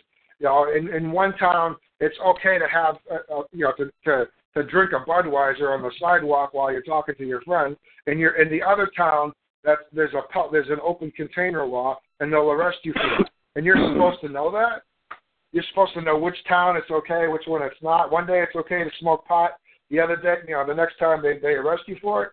It's okay. It's okay today to do something because it's a loophole in the IRS code. The next day it's illegal, and they throw you in prison for 15 years. Okay, so ignorance of the statutes is definitely an excuse because I don't understand the customs of the legal society. I don't speak legalese, and so of course I have an excuse. I am totally ignorant. I'm an idiot. I have the disability of idiocy. I can't function in your society. There's no way I'm going to be able to keep up with all these changing things that you guys do for the good administration of government. I'm really happy that you do it, and I'm glad you keep the lights on, and I'm glad you make sure that government's as efficient as possible, but don't bother me with that stuff. Oh, that makes sense. A lot to learn yet, huh? I know you said it's simple, but it's a little confusing at first, but yeah, I can do it. As you listen more and more, it becomes more and more. It's common sense. That's all it is. It's common sense. I've had a man more than once, and the example I use always sets him back. I've had a lot of guys say to me, I don't know how to be a man. I don't know what that means. If they do this, how am I supposed to react? If I'm a man, how do I react to that? Where do I find out how to be, that man? And I said, it comes naturally. It's on the inside. It's a lifestyle, and you have to learn it, and you have to live it. And a year ago, if you go back and listen to some of the old recordings, a year ago, I was not this guy. Okay, I was a different man. It took me a long time to learn the things that I was never taught when I was in school, that I was never taught by my dad, that I was never taught by my grandfather.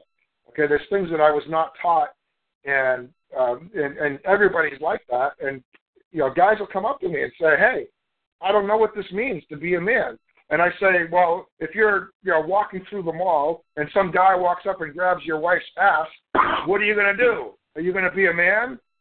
And they immediately know what it means to be a man in that predicament, in that situation. Okay, but for some reason, when somebody comes over and says you got to get those two old cars out of your yard, for some reason they've been conditioned by Perry Mason and all the TV and the movies that they've watched that they're supposed to have some kind of politically correct reaction. Okay, the proper reaction is, who are you to me? What's your relationship to me? Are you my uncle? Are you my daddy? Who are you to tell me what to do? Okay, I don't owe you nothing. You want me to do something? Here's the bill. You pay in advance. You want 15 pizzas? That's kind of a big order. I don't mind making 1 or 2 at a time for you, as long as you pay me for each pizza. But I ain't making no 15, 20 pizzas for you. You need to come down here and drop off some cash or give me a credit card or something. And it's the same thing. You're asking me to do all this stuff in my yard? What, are you kidding me? I'm not doing that for free. And, most people don't pay their bills when they order big stuff And I don't know. I don't deal with credit. I need cash, so I need this paid in full before I start.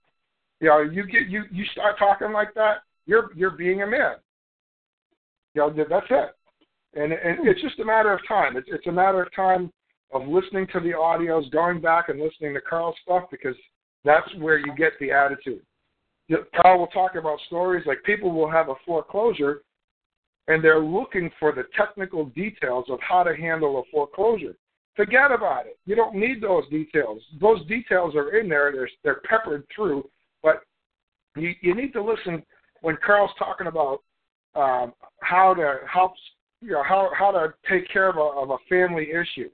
Okay, child custody, for instance, or child support. You take care of your kids. You got to man up. But there's a way of handling it. How do you handle IRS problems? How do you handle a foreclosure? How do you handle a credit card, a debt collector, a third-party debt collector? How do you handle these people? And there's a way to do it, and there's technical details, but that's not the important thing. The important thing is the attitude that you have when you're a man. I'm a man, and I don't know who you are or why you're talking to me. Okay, so I need to know what our relationship is, Bob. Why do you believe that you can tell me what to do? Who died and left you boss? That kind of thing. Mm-hmm. You've heard like a 6 or 7 year old say to a 12-year-old, "You're not boss over me." My sister used to. They get it. They know what it is to be a man. Yeah, my sister said, "You're not the boss of me." She's younger than me. Yeah. So. Yeah. A 5-year-old kid knows that his mom and dad has authority to tell him what to do, and if another adult comes over, if they're sassy enough, they'll spit it right out. You're not the boss of me. Mm-hmm. So where in life did we lose that? Where did we lose that that ability to tell the difference between who has authority over us and who does not? Mm-hmm. Yeah, when we're adults, we don't want people telling us what to do. We're adults, for Pete's sake. Well, no. What it is we don't want to create controversy. We don't want to make waves. We've been taught to be politically correct and all this stuff, about doing, it's all in the movies. I gave up TV in 1987. So it was a lot easier for me a couple of years ago to catch on to this because I've been studying, like non-GMO stuff. I've been studying vaccinations. I've been studying geothermal heat, alternative health remedies. I just study and study and study. I love to learn things. So I've never really spent a lot of time before the boob tube getting my brain scrubbed down with the politically correct way to do things. And so it was much, much easier for me than I think it is for most people, because of that. Okay. Okay, well, I guess I've taken up quite a bit of your time, so... I'm here. I volunteer my time every Wednesday night for, I try to be on here for 2 hours. Hey, Jeff, this is Chuck from Ohio. How you doing, guys? Chuck. Hey, a couple things. One, I always believe when you talk about statutes and codes, they're actually 180 out of common law. So they're like colorable expressions of law. So that's kind of, that may help somebody understand what codes and statutes are, So I didn't really want to get into that. And the lady talked about the trust is the irrevocable trust is the owner is the trust. It's not, you don't own the trust. You don't own it. It's a trust. Trust is the owner of the property. But I really don't want to get into those discussions with Bob, okay? It's up to Bob to tell you what his opinion is and what his beliefs are and under what guise he is operating under, okay? I'm a man and I'm claiming that that's my property. So until somebody shows up and makes a claim contrary to mine, that is my property. End of story. Is that your property, Bob? No. Okay, go away. That's it. End of story. We're not going to talk about the trust. We're not going to talk about anything. Nothing. There's no discussion to be had. I'm telling you that is not a freezer sitting on the back of that pickup truck. I'm telling you that's a blue banana. Okay, that's a purple orange. It's whatever I say it is. And if you are willing to take the stand and claim that that is a freezer because you know what it is because it's your property, then God willing, take the stand and speak your mind. But when I come up and I say, Bob, do you own that? And you say no. And I say, well, whose property is that? And you say, well, it's your property. That's right. If it's my property, I'm going to define it, and I'm telling you it's a blue banana. Okay. And you have no jurisdiction over a blue banana. End of story. Go away. My real question tonight was when you went down to get the driver's license and you put non-assumption on the license, what kind of slack were you getting from, the DMV? Signing your name that way. I tried that one time signing my name. I think it was reserving all rights, waiving none, and they had a hissy fit on it, and then they made me redo the picture again, and I was able to do reserving rights, but I wasn't able to write it all out. So I was kind of wondering how you handled it when they said that.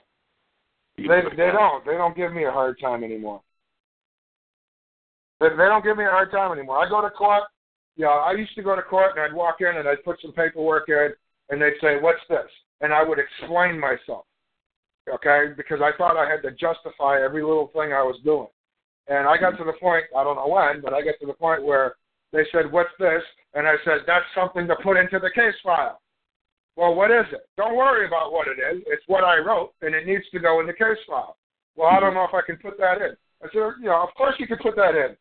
Take that little stamp there, stamp it, put it into the case, and then make me a photocopy of it, and I'm going to go home. You see how simple that is?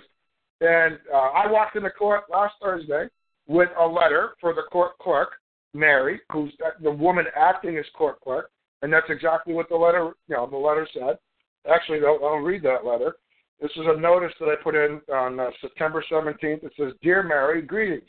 Whereas I believe no man or woman lays claim against I write to you as the woman currently acting as clerk of court to inquire of you once again of the plaintiff's proper name and address. And whereas I believe no controversy presently exists before court, and whereas I believe no reason exists for I to be before said court without compensation on September 18th, 2015, actually it's 18 September 2018, and whereas I wish to avoid an ambush, I require you forward me said plaintiff's information at least 90 days prior to any hearing, that I may properly prepare to be present and fully heard before said court regarding the above referenced matter. I hope you enjoyed your Labor Day weekend. Thank you for your immediate attention to this notice. Please forward a copy of said notice to the plaintiff on my behalf. Why? Because I don't know who the heck that is. Mm-hmm. All right? And that's it. And when I got to the window, she didn't say, what's this? Okay? She said, hold on, let me get you a copy. Because she knows what I want. She knows I want her to timestamp it, make me a copy, put it in my hands, and I'm going to walk away. Because if that's not what happens, we're going to have a discussion which might last 5 or 6 hours. I'm not leaving without a piece of paper with a timestamp on it. End of story. Get it through your head. It's never happened before. Don't try to make it happen today. It's not happening. Okay. I have a right to access the public record, to put paperwork in that I wrote, that I created because I'm a man, and that's the end of the end of that story right there. I'm a man, and I require the name of the man who's coming after me. I require to know his proper name and his proper address. And if I don't have that, then there is no controversy. There is no case. If there's no controversy, there can't be a case. If there's no case, the court has no jurisdiction because there is no court. A court is something that exists when one man goes after another man. If there's no controversy, there's no case, there's no court, there's just a bunch of people standing around saying, what are we all doing here? Mm-hmm. That's a good one. I'm the only man, okay? Mary is getting paid because she's she's a court administrator of some sort. Her title is court clerk. William, the man who's acting as judge, sitting on the seat, at that time, is also a person with a title and an obligation and a duty to the public trust to do certain things. All right, and so everybody there is getting paid. I'm the only man. I'm the only one in that room at that time for whom the government exists. Everybody there exists to secure my rights and to protect my property, period. So don't tell me what to do. Sounds good. I'm not there to discuss your laws, your rules, your policies, nothing. I'm not there to have that discussion.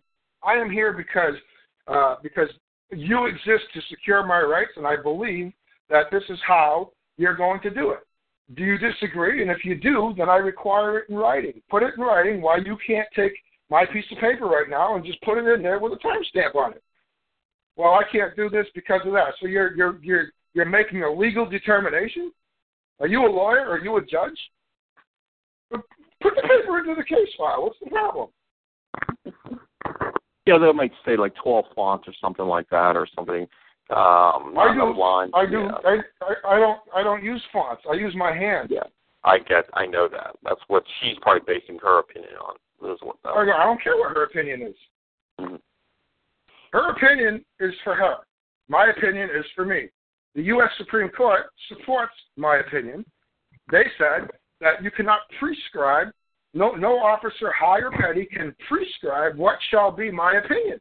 My opinion is that this is okay, and they cannot prescribe anything and force me to act in any particular way, to place my faith in it. Okay, I have the right to believe as I wish. In New Hampshire, that's Article 4 of the New Hampshire Constitution, rights of conscience. All right, in the U.S. Constitution, that's described under the Bill of Rights, Article 1, which is the freedom of religion.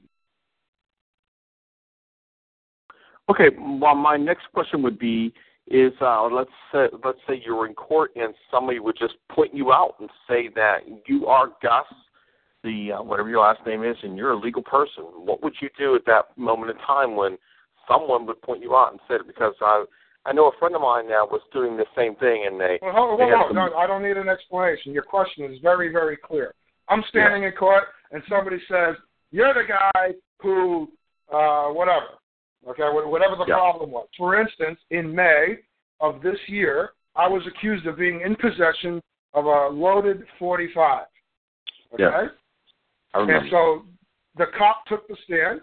The prosecutor, everybody there was looking at me as if I was that person. Okay, great. Before we begin anything, I need to know who's the man whose rights you're protecting. You're the government. You exist to secure the rights of man, to protect the property of man. Who is that man? On whose behalf are you acting? Where is the man that says I do wrong? End of story. If that man don't show up, there is no case, there is no controversy. I've got no questions for the cop because it don't matter. Mm-hmm. I got that. So who am I? You don't want to get an argument. You are. Yeah, you don't want to get an argument with anything in there because you really can't, because you're not a legal person and you don't understand what the hell they're talking about anyway because they're talking in Chinese. So that's basically what you're doing. And you're asking for a man because there is no controversy because you're an actor and you're a man and you're asking for a man just to show up. There has to be man. Yeah, show me the piece of paper where I invited you into my life. Okay, it doesn't exist.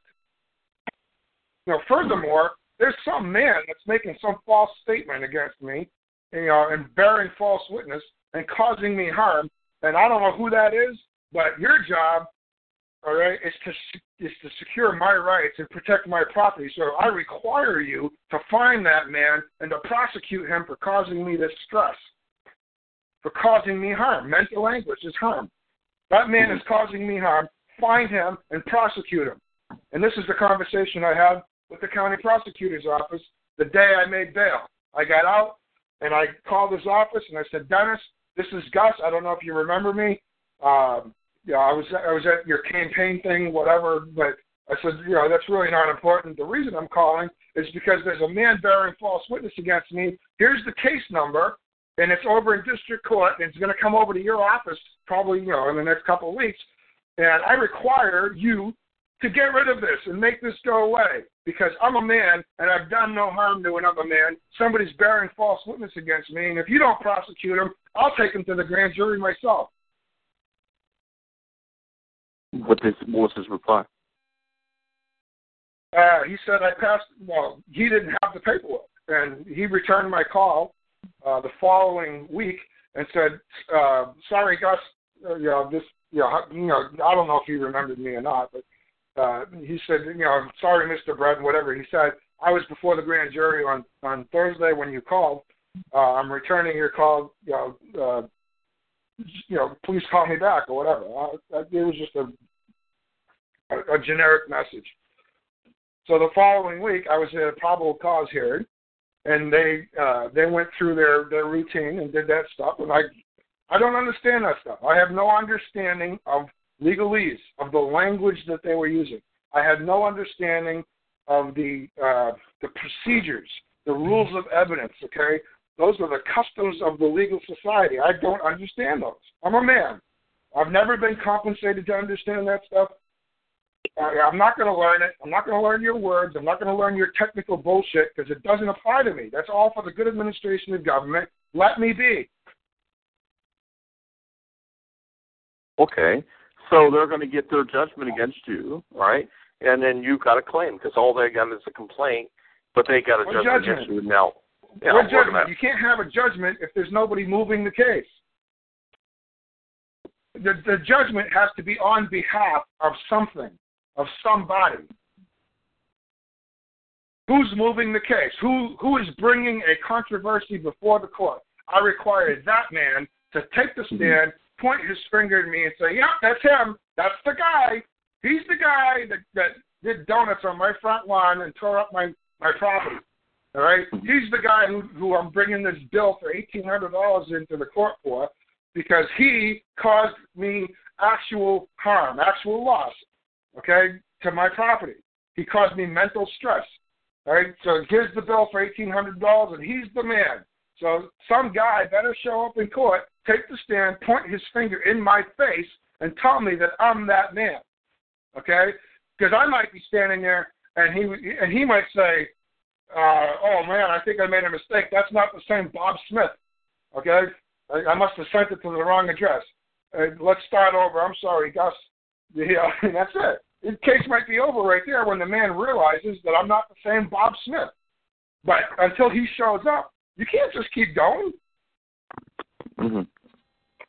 Somebody has to make a claim. Somebody has to take the stand and verify the claim in open court because I'm a man, and if you go to the book of Acts, all right, the law of God, all right, says that I have a right to face my accuser.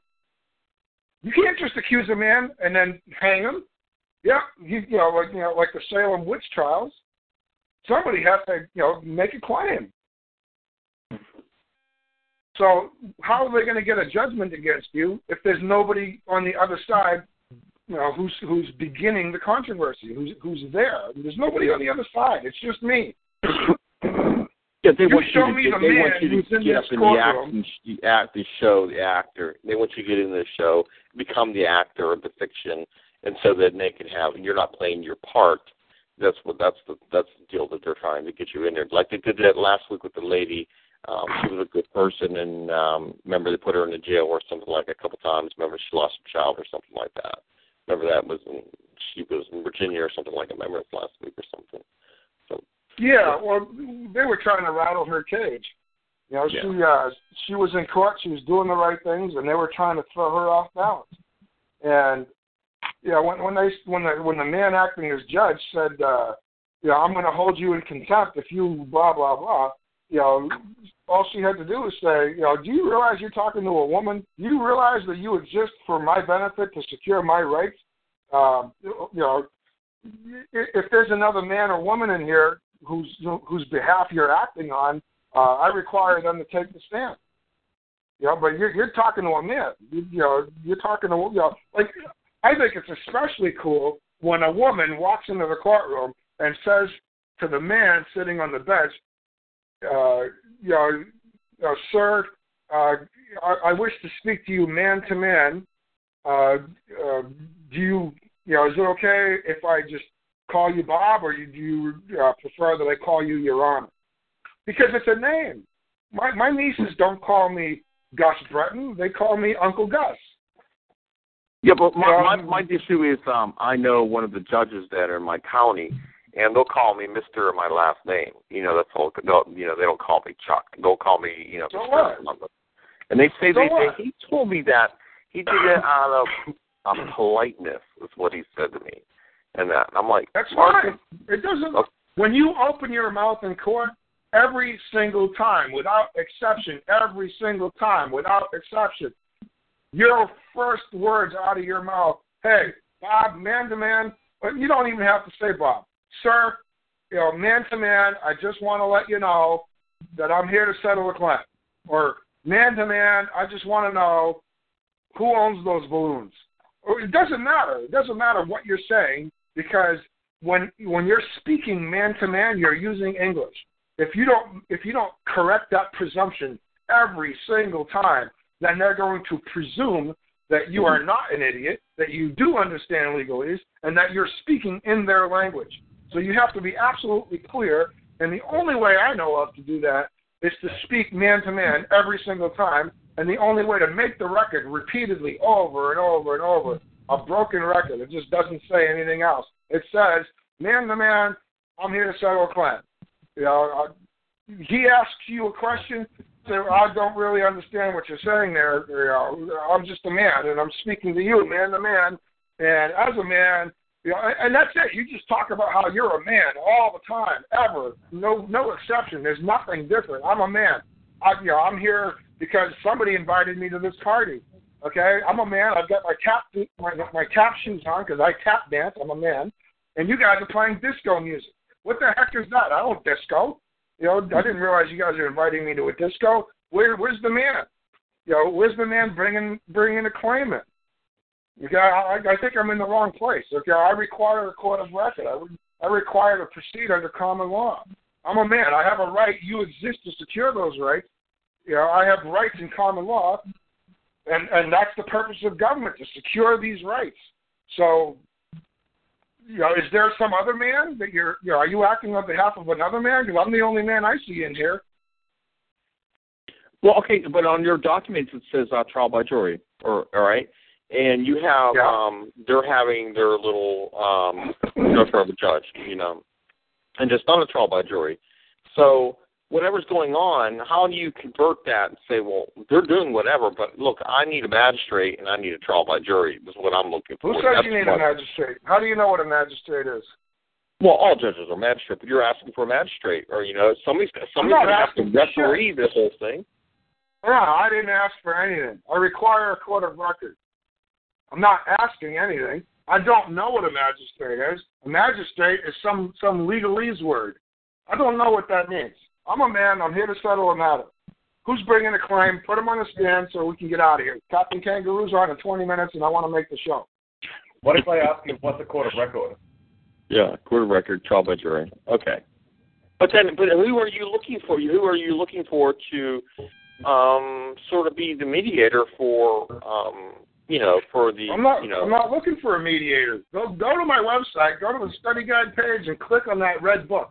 Click right on the book. It'll take you to the PDF over at Google Books, and read English common law in the early American colonies. They got rid of all that stuff when they created the foundations of the government that exists over here. They got rid of all that bullshit. Okay, they would hold court like a public event. Hey, Bob's taking Luke to court. Let's all go, and everybody would go down, and they would vote according to their sense of what was right and what was wrong. Period. Now, if Luke doesn't show up, we're not going to have court because there's only one man. You can't have a controversy. Well, what are you going to do? Argue with yourself? My grandmother used to do that, and she used to win every time. Hi, Gus. Hi, everybody. This is Aquila. Hey, Aquila. I'll keep Well, that. thank you for helping me out tonight a little bit.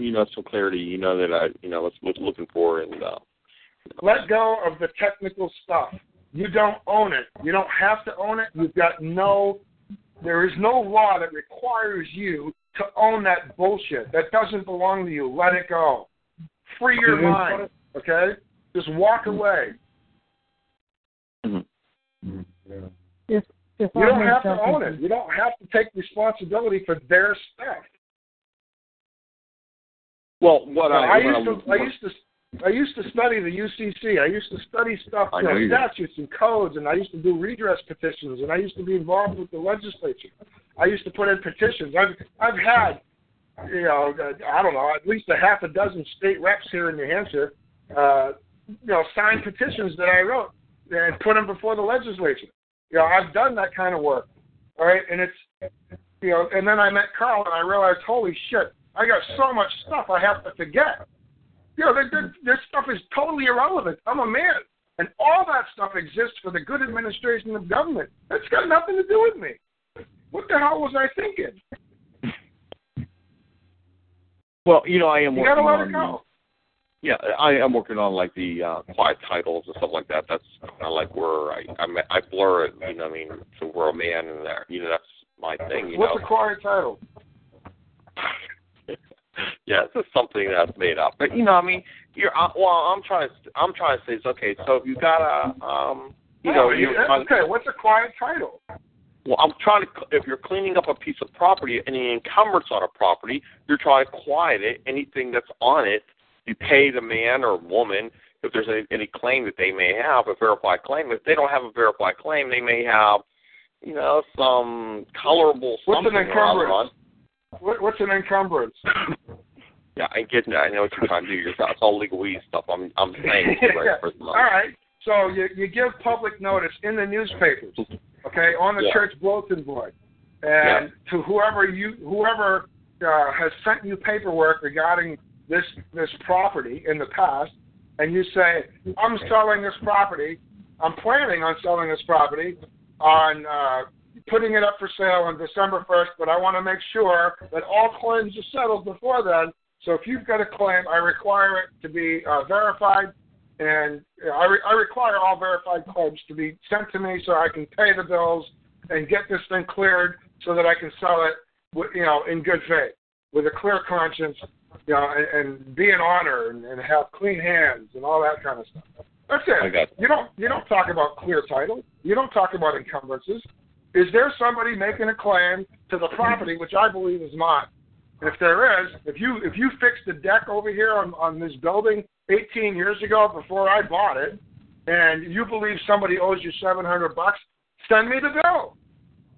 I'll pay it. I'm trying to settle all claims on this property because I want to make sure that nobody gets hurt. Everybody gets what's coming to them. I want to remain an honor. That's it. There's no quiet title. There's nothing. And then you use a notary or whatever. Man is a notary. Quiet. Then you use a man or notary to notarize it to be a witness that this happened. You put it in a newspaper or whatever, and then from there, then you just sell the property to somebody else. It doesn't really have to be a notary. That's what I keep saying. Use a notary for that process. But it can be anybody. For instance, if the mayor, the guy who ran for mayor year after year, who was elected as mayor year after year, the guy was 8 terms as a mayor, and now he's just getting older. He's not interested anymore. He's hanging out with his grandkids. If that guy does it, if he does that work for you, he's still an impartial third party who has good standing within the community, and that's really what you're looking for. Well, you also the Notary Public automatically has good standing. Well, the Notary Public automatically has good standing in the court, but you can use anybody, but you want somebody with some serious credibility, and the Notary Public already has that, because the state is willing to back them up. But it doesn't have to be a Notary Public. It can be anybody that you believe can carry their own weight in that court, which is local. Okay, if they bring the mayor in and the mayor says this is what I did, who the hell's going to question that? Bob hired me to put public notices in. Here's the affidavit of publication from the union leader. Here's a letter from Father Mo, who put it into the St. Maurice bulletin board. He says he put it in there 4 weeks in a row. I mean, I'm not going to question the guy. I gave him $28, $7 a week to put it in the church bulletin, and he says he did it. Who the hell am I to question it? And the property's located in his would you notify, or would you notify the, I guess, the former lien holder? I mean, if we would go as far, you wouldn't. I would send a personal letter to anybody that has ever contacted me about that property, whether it be a bank, any person at all, a bank, some financial institution, the servicing company, it doesn't matter. I would send it to everybody. Because I want to settle all claims. Yeah. Okay? Now, you might not read the local newspaper. You might be outside this jurisdiction and have some vested interest in this property, which I wish to clear before I sell it. So, I just want to clear all claims, settle all claims on this land before I transfer it to my niece or whoever I'm giving the property to, or whatever I'm doing with it. I'm doing this for this purpose. Speak now or forever hold your peace. Okay, so then let's say that no one came forth and you gave everybody a notice. Now, where would you file that notice in the county in order for them to here's the notice, here's what was sent as sort of a record of what happened? Would you file, let's say, UCC filing? Whoever did the work for you, okay, whether it was the former mayor, Bob Smith or Frank Jones or whoever it was, they would write something up that says public notice was given. This is the public notice that was given. It was given 4 weeks in a row. It has to be a minimum of 3 weeks. In a newspaper of general circulation, that's what public notice, that's what's recognized as public notice. And, you use the standards that are set up through the statutes to guide you, and you use those as a minimum. You go over and above. And whoever the man is, whoever the impartial third party is that does the work for you, they write it all up, and then you go down and file it with the with the transfer papers. You put the property up for sale. If anybody comes forward and says, hey, I've got a debt. Well, you got a letter from me, and you didn't respond. I hired this guy. He sent you a letter. It was sent to you. It was, like if I was dealing with a bank, I would have it served on them by a process server so that I would get proof on the record that they got it. Okay, that's different from putting public notice into the newspaper. Oh, I know that's true. Yes. Okay, so I would give official notice, public notice. I would send a copy of the public notice by process server to whoever it was that was claiming, because they're already claiming to have some kind of a vested interest in that property. So I would make damn sure that they got a copy served in hand. And then if they come forward later, look, I gave you 60 days to say something, and you remain silent. Tough shit. I'll give you 10 days right now because I'm a nice guy. I'll give you 10 days to produce a verifiable bill, and if I agree with it, I'll pay it. If I disagree with it, you can take me to court. But I'll give you 10 days. But you do all that stuff in writing, and you do it all by the hand of man. Mm-hmm. You don't take that stuff out. But that's if they don't answer and everything goes good. But let's suppose they do answer. Let's say that they gave you, hey, my name is Bob. You had this loan. There's mortgage or whatever, and we know what they did with the mortgages. We know they bifurcated and all that crap to the. But they don't. Yeah, they weren't able to transfer. Yeah. Somebody sends you a letter that says you still owe $78,000. Right. Okay. What would you do with it? Well, first you're going to try to take it from the. You're going to try to put it into a person and find out. Okay, then you will have to note in the deed. No. All right.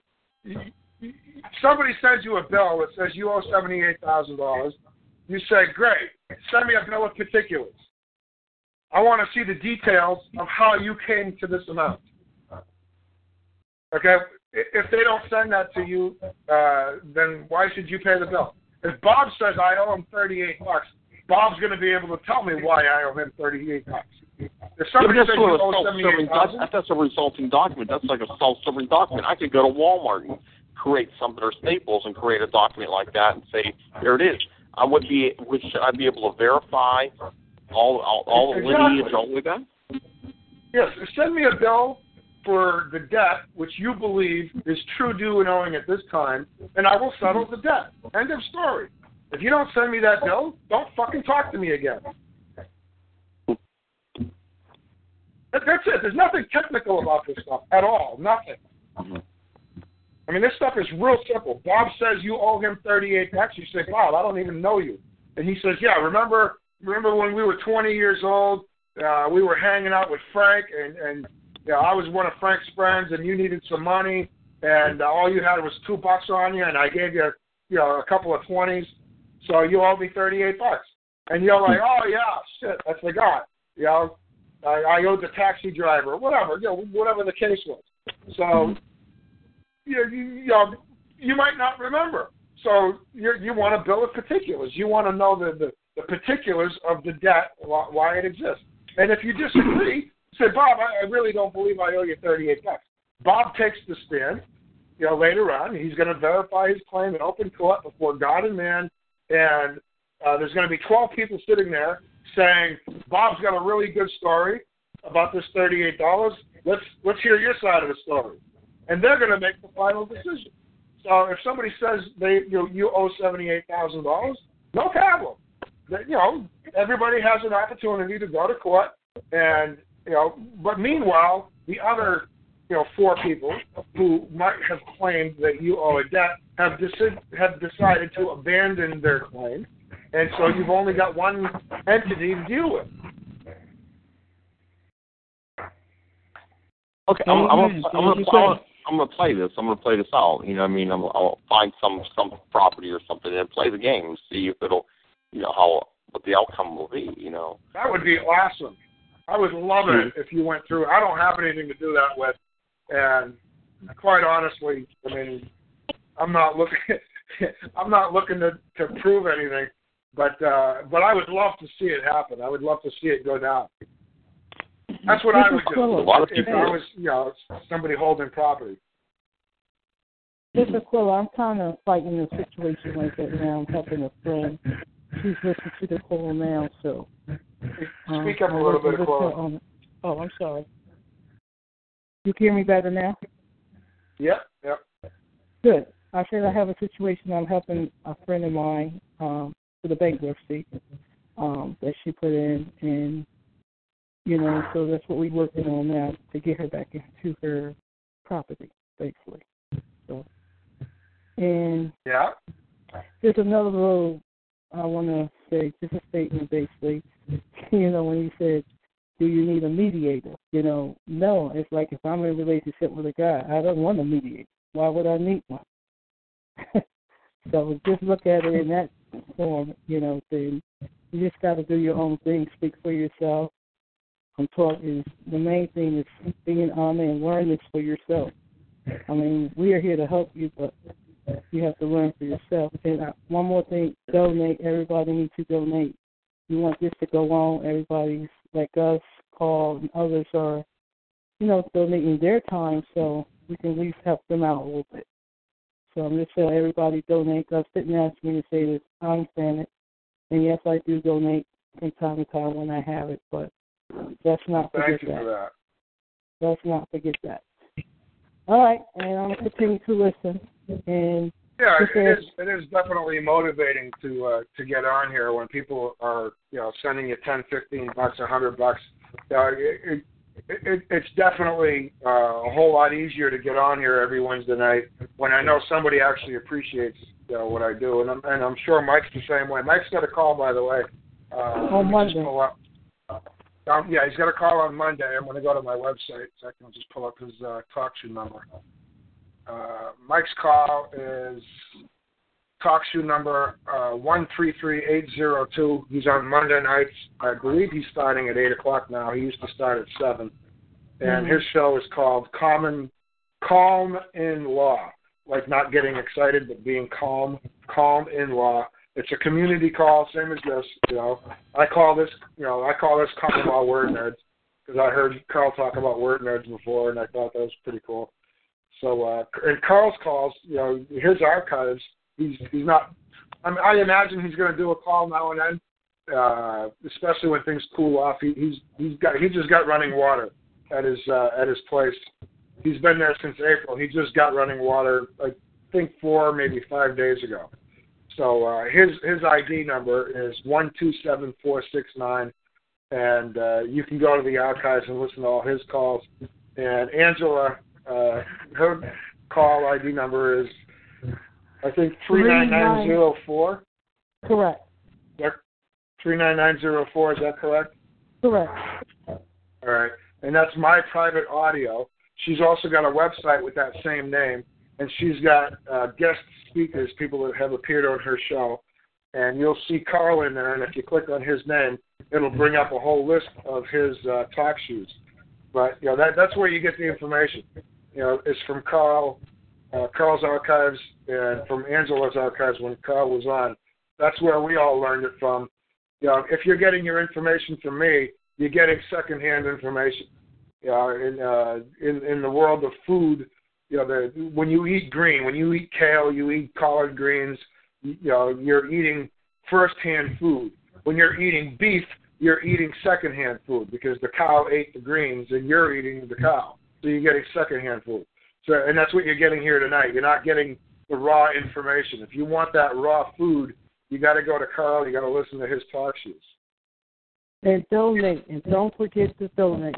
A lot of us donate to motivating donate. We expect a lot. I'm going to go ahead. I'm going to repeat for whoever didn't hear me earlier in the call. I'm moving to Minnesota. I finally found a place last night. It's a beautiful place. Lady's got horses, and it's just absolutely gorgeous house. And she just wants somebody to take care of the horses when she goes on road trips. So I'm going to be in heaven. I'm going to be moving here. I'm going to be moving from here next. My daughter leaves on the 30th to go back to California. She just got here a few days ago.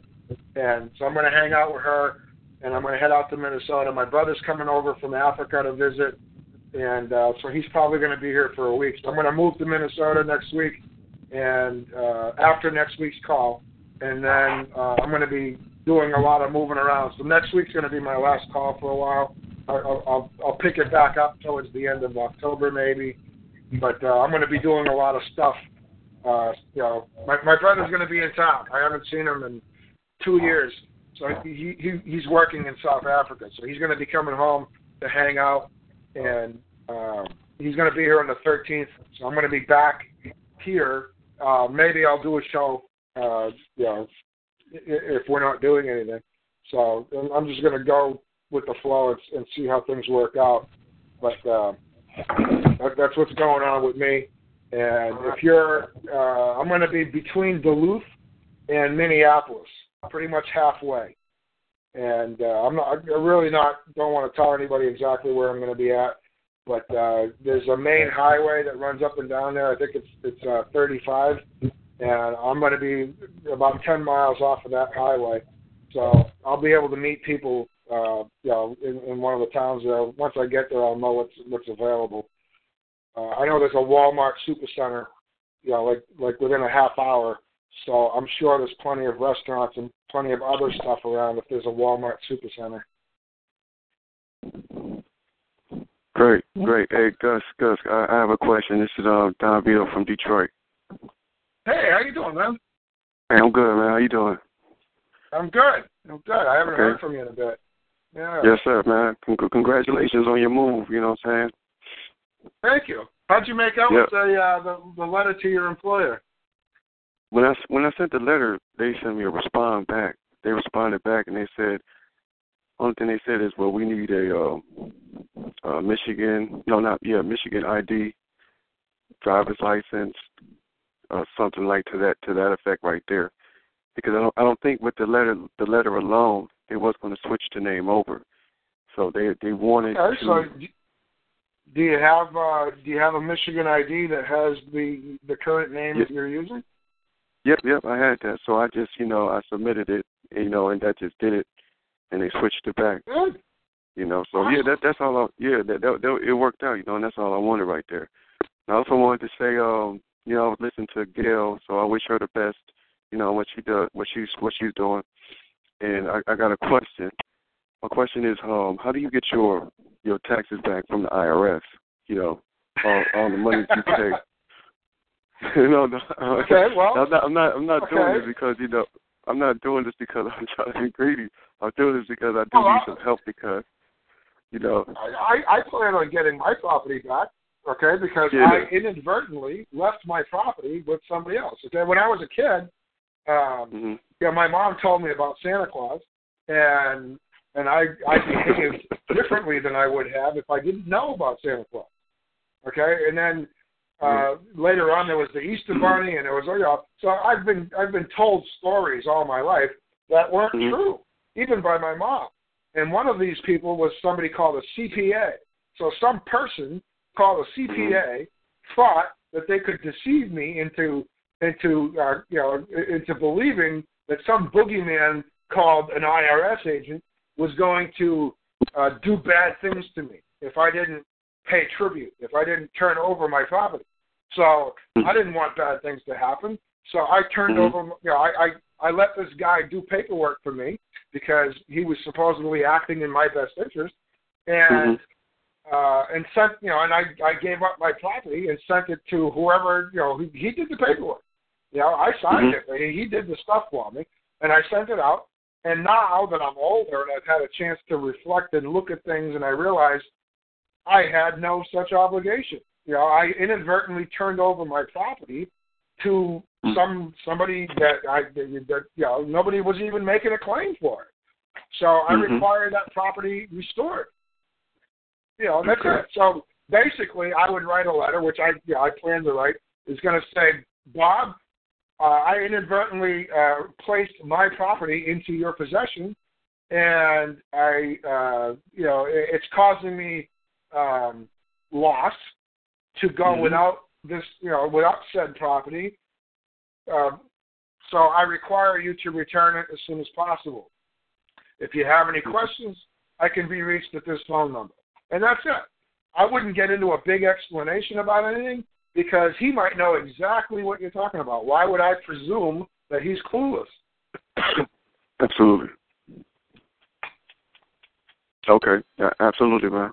That's what I do. I just keep it simple and short, man. Well, yeah, let him ask the questions. Well, what do what do you mean, Mr. Long? Well, what part of I left my property with you by accident do you not understand? Yeah, exactly. Yeah, exactly. I'm not understanding your question. Exactly. Yes, sir. Yep. There's nothing complicated about, and that's one of the most beautiful things about hanging out with Carl. Carl, I mean, we were on the phone, I think, for 4 hours Monday night. And, his phone kept dying. He kept calling. Actually, I think he was losing the signal because he was in his house and it's got a metal roof. So he kept calling back. So I'd lose him for a half hour. I'd get some work done, and he'd call back. We'd keep talking. And, we talk about law. We talk about, he called me on Thursday last week after the call I did. And he says, when you were talking to this lady, I would have done it like this. I would have said that. You could have asked her, where's the father? Where's the man? Okay? Because it's his job to secure, family property. So where's that guy? Where's that man? He says, I would have gone there. And with this other guy, I would have gone here. So, in hanging out with Carl for over a year now, a year and a half, pretty much every week, fairly often. So, I mean, we might go 2 weeks and not talk, but, I mean, we kind of talk a lot. And in those conversations, it's like having a private talk show. He covers the same stuff over and over and over that he does on the talk shows. It's the same stuff.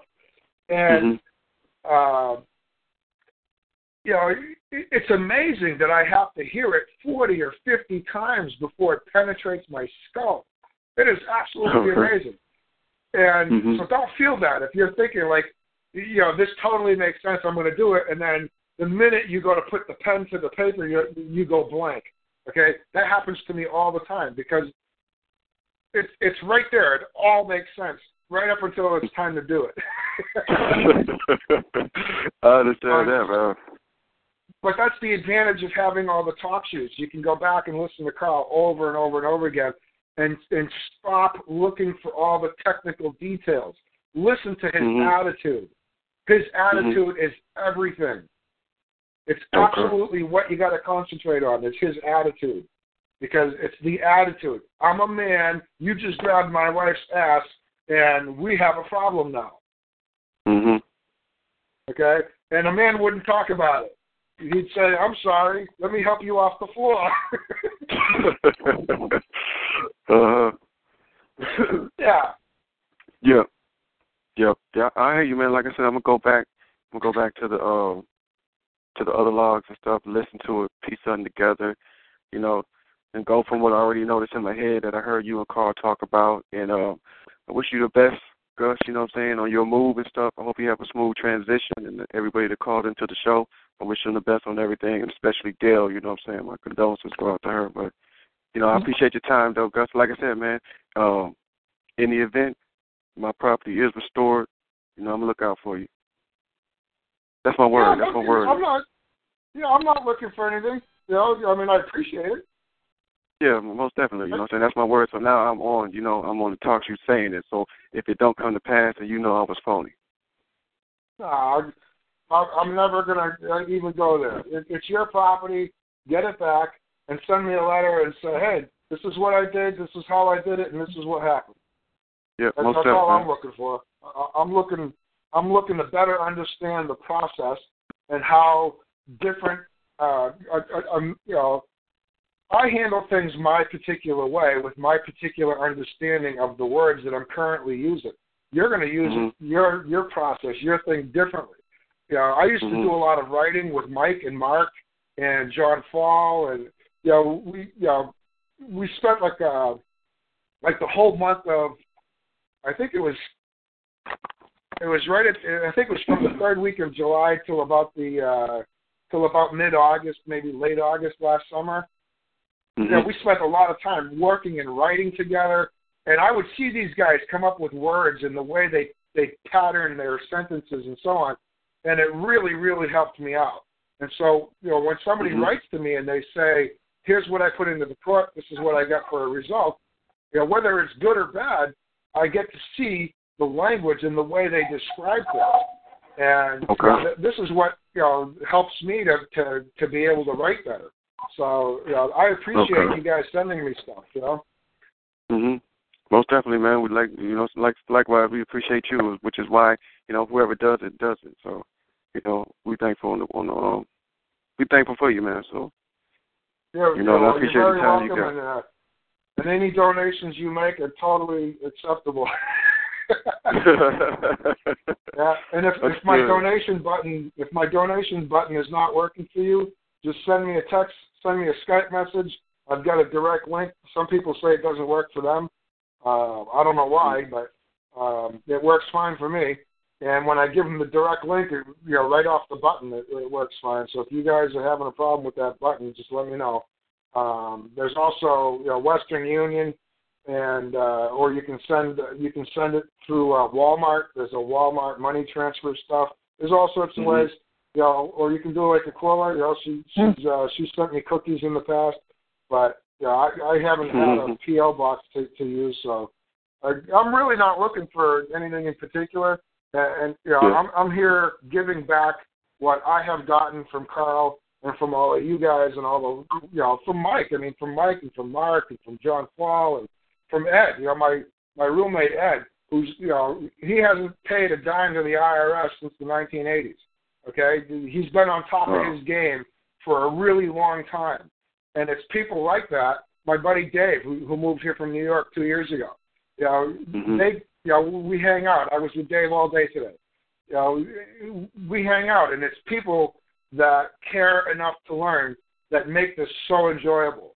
And knowing that, like I just retired. I retired in July. So every day is a Saturday. You know, I get up in the morning and I just think, hey, today's a Saturday. I get to do this. I get to do that. And it's really, really relaxing. And even more so because I'm not concerned about somebody from the government coming and taking my shit away. Exactly. You know, nobody's going to come and piss in my Cheerios, you know? It's just, I've learned enough from Carl to know that if there's no man in court, there is no case, there's no jurisdiction, let me be.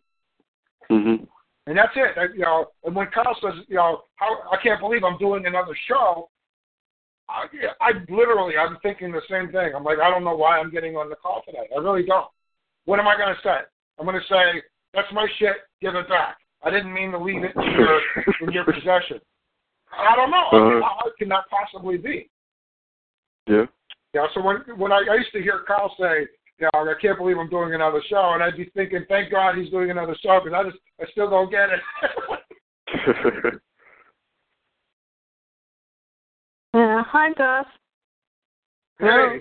Hi. Hi. Gus, I appreciate your show. I learned a lot tonight. It was great, and I appreciate your effort and energy. Thanks again. And I have a few questions. I'm a caller friend, and I met Carl a few weeks ago.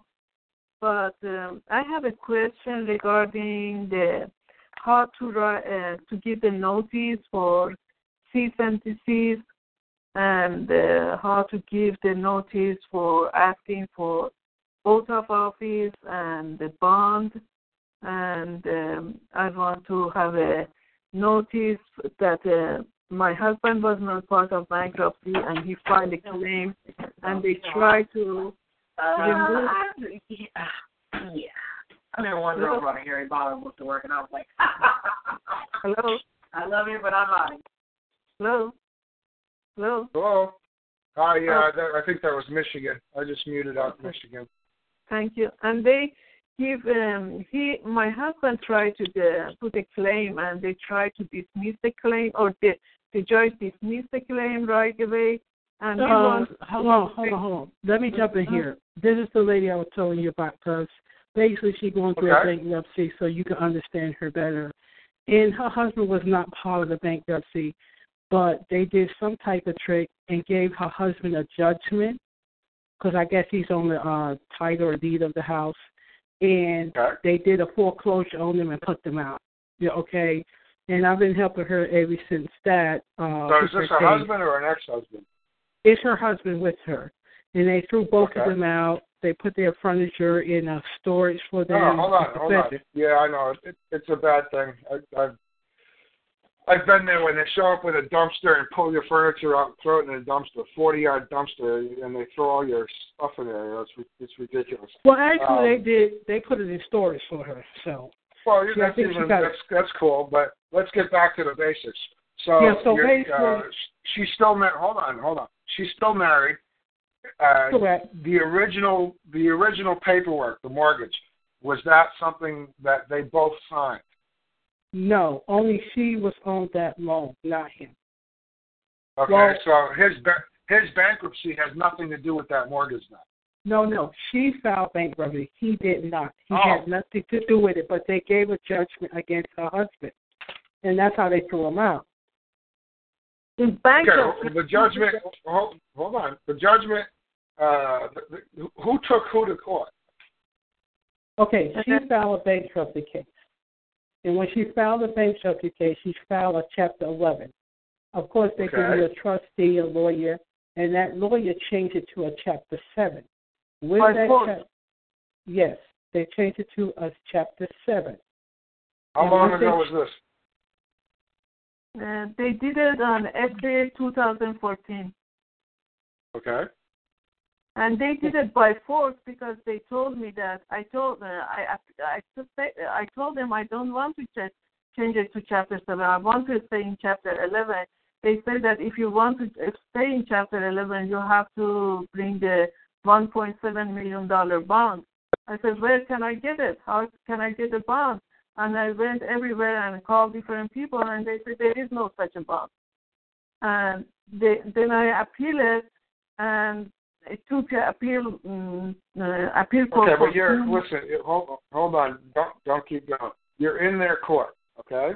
And they have their rules, and they appointed a trustee to oversee everything. And as a woman, what you're looking for, because you're not, if you're saying that, look, I'm not a person, I don't understand your stuff, I just require the debt to be verified in open court. And in bankruptcy court, they have a B-10 form, and what I would do is I would write back to the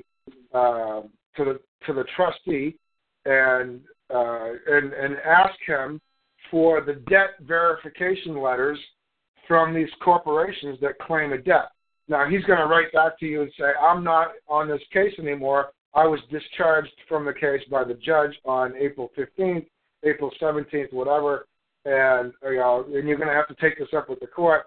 But he might not. He might actually give you some information that you can use before he tells you that he's not on the case. So I would take the time to just write a letter and ask him, for all the information regarding the debt verification, and ask him why he didn't use the B-10 form, why he did not require the debts to be verified before they proceeded with the Chapter 712, whatever it is. And Gus, let me interrupt you. I'm sorry. We have a B-10 form 1 for Chapter 11 from Council, and they put a One West Bank FSB on Chapter 11.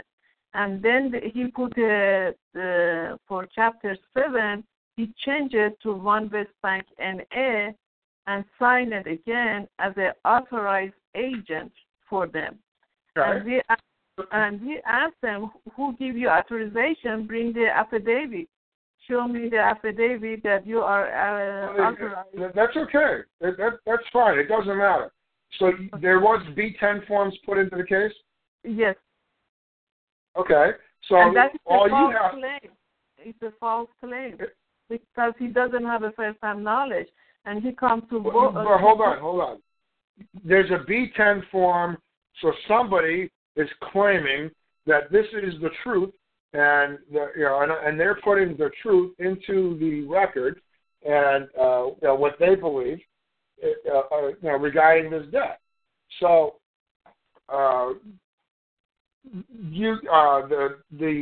whoever puts the B-10 form in, if you agree that that's the debt, then there's no reason for them to verify it. On the other hand, if you say, I disagree, I don't believe I owe $78,000.15. I believe I owe $83,000. I think somebody's making a mistake, and I want the debt verified. And somebody's going to have to take the stand and verify that debt. And if that didn't happen, then what you want to do is reopen the case and bring it back up and require the debt to be verified in court. So you'd write to the trustee, I'm a woman, and I'm writing to you as the woman, who has a right to have my property secured, my rights secured by you, a trustee who works for this government, which exists to secure those rights, and in regards to this case. And in this case, there was a B-10 form, and I have recently discovered that I have a right to challenge that B-10 form. I mean the information on that B-10, and thus I require the case to be reopened and for you to act on my behalf in processing this and getting this debt verified. I'm not really sure about the words. I do a whole lot better when I stick it on the paper and start writing. But, you want to get that information across to the trustee that you require him to act on your behalf and to reopen the case and to get, because you believe the debt is not correct, and you want the debt verified in open court, and see if you can get the case revived. Yes, I'll be helping her. We can get that done. Yeah, we can get that done. Yes, and let me add something to it. When I got this, first of all, this is a construction line of credit. It is not secure.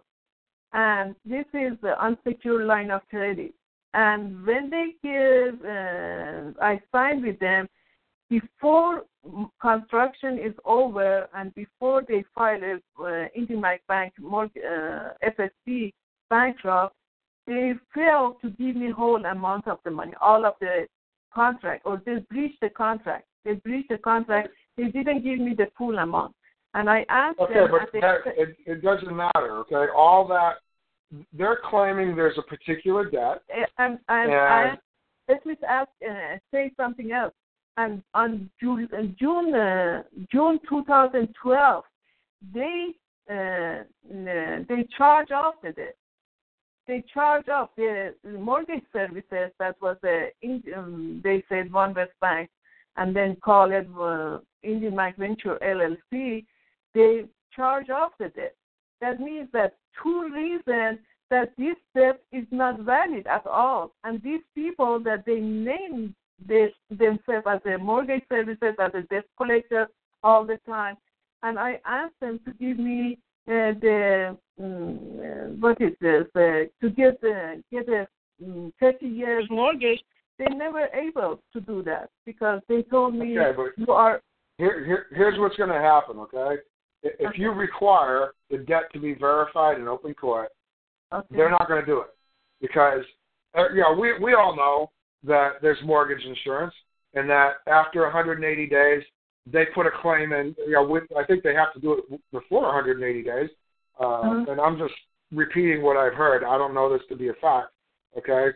But what I've heard is within 180 days, they have to put the claim into the insurance company, the mortgage insurance, and get paid because you didn't come through on your, So they're going to have to verify the debt, and when they're verifying the debt, they're going to have to give a complete accounting of the account. Okay. And that's it. They're never going to do it. They're not going to come in and say, you owe all this money when they collected on an insurance policy on that debt, when you actually paid stuff. No man is going to come forward and say... One other point. Also, she had... hold on, Aquila, hold on. All right. What's the name of the lady I'm talking to? Just call her Shay. Shay. It's easier. Shay? Correct. Yes. Okay.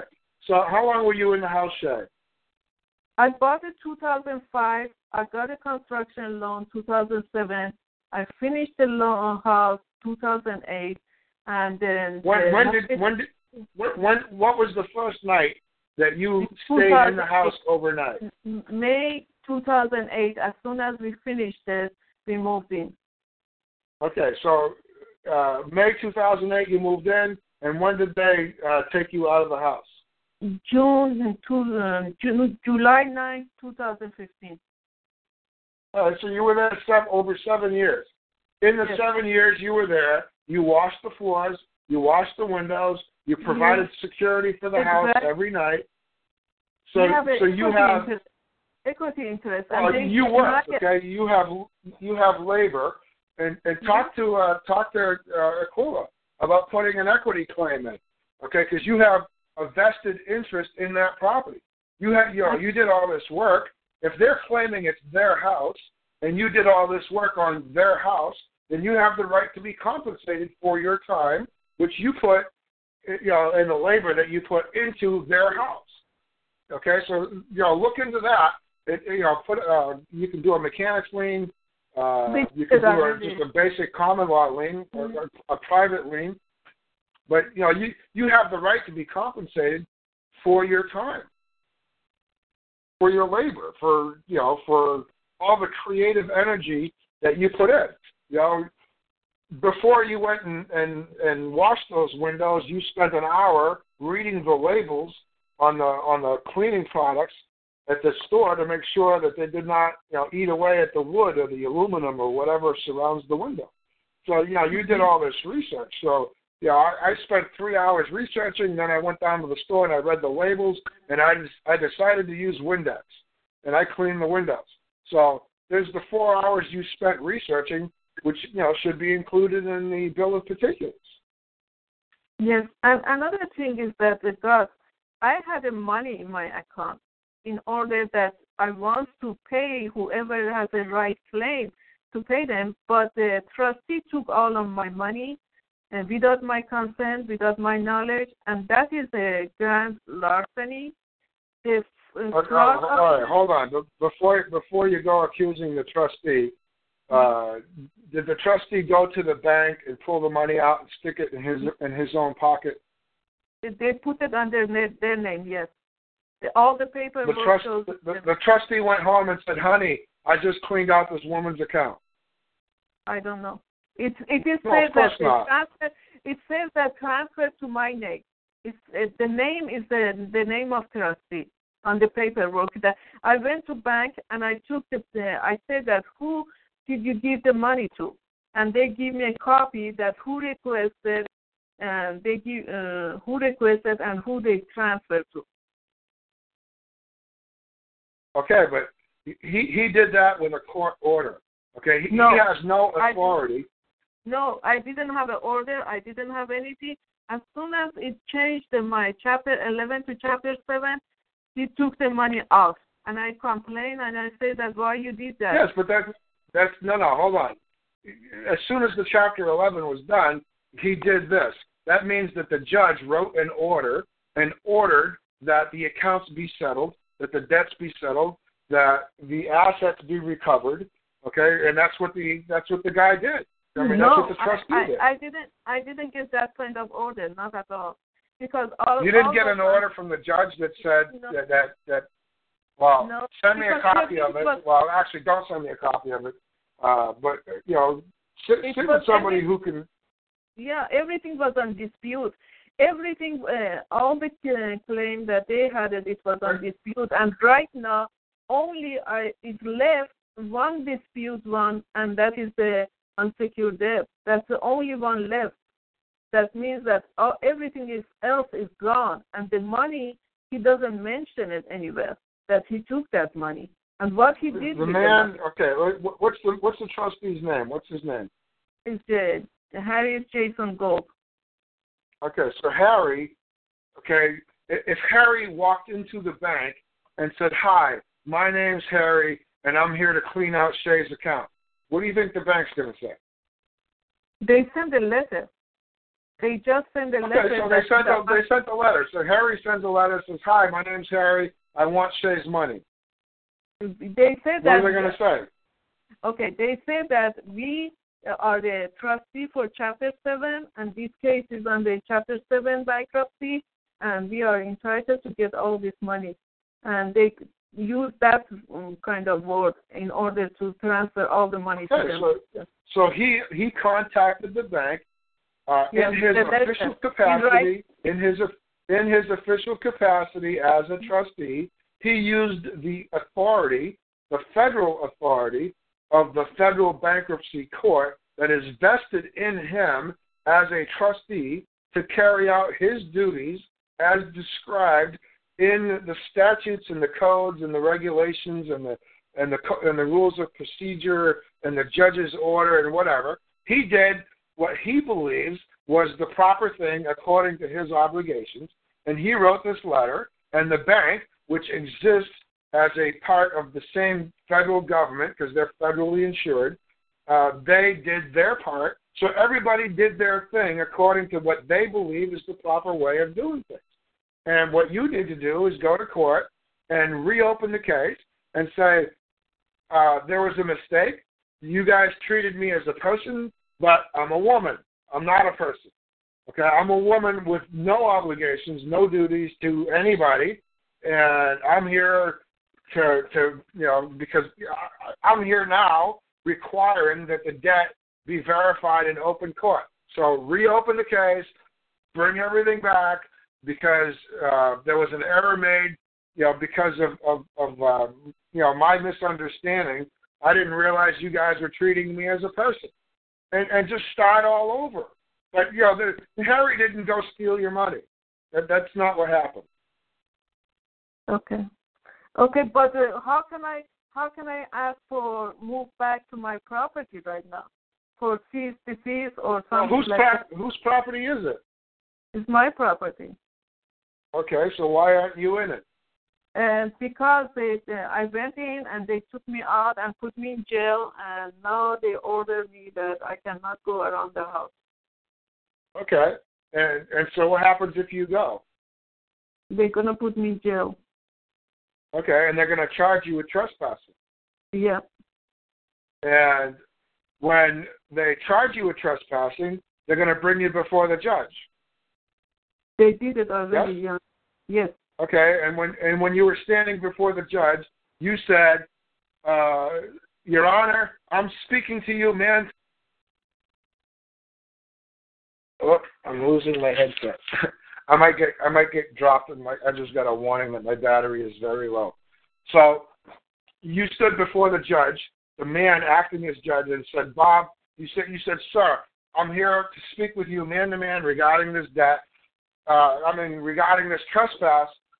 Somebody's claiming that I trespassed on their property, and I require that man to take the stand now and accuse me to my face because I have the right to face my accuser. And so some man came forward and said, hi, my name is Jerry, that's my property, and she was trespassing. No, that didn't happen. Okay? Yes, and the reason it didn't happen is because nobody was actually making a claim. Nobody was in that court making a claim. They were treating you as a person. Exactly. I agree with you. I understand. But when I went okay, well, fix it. Fix it. Okay, write a letter to the court and say, I believe you made an inadvertent error in treating me as a person. I am a woman, and I require the record to be set straight that I did not trespass, that is my property, that no man came forward to make a claim to my property, and I require the hearing to be reheard, or whatever you decide should happen next. Okay. What do you think about the notice of a cease and desist? Cease and desist, well, that's a legal term, and if you put an order in for a cease and desist, they're going to show up and they're going to pepper spray your face with a little bit of cease, and then they're going to take out the nightstick and beat you a little bit with the desist. So they're going to say, here's a little cease, here's a little desist, would you like some more? Oh, okay. That doesn't mean that I'm going to ask the trustee that if you don't have a valid claim, listen, hold on. Don't use cease and desist, okay? Cease and desist is like giving them an invitation to come over and beat the crap out of you. Oh, okay. They're going to come over and say, you ordered some cease and desist. We're here to supply you with some cease and desist. And he's going to pull a pepper spray out of his pocket and hit you with it. And he's going to say, there's some cease.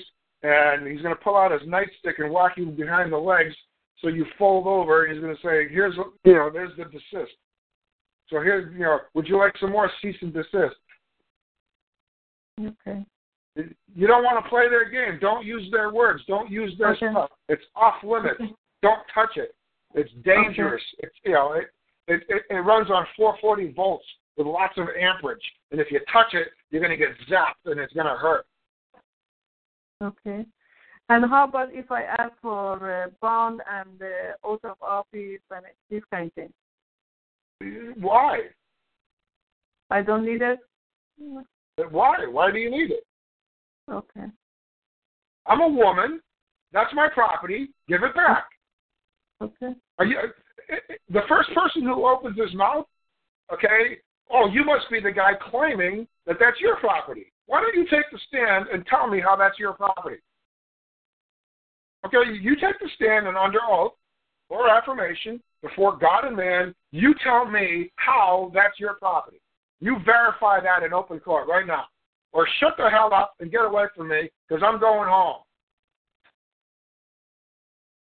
But you got to, right now you're waist deep in the muck, and you've got to. The way you correct things is you have to start writing letters. You have to let the court know that they made an inadvertent error. that they treated you as a person, that you require whoever's making a claim to come forward, that you require the judgment to be vacated. Okay,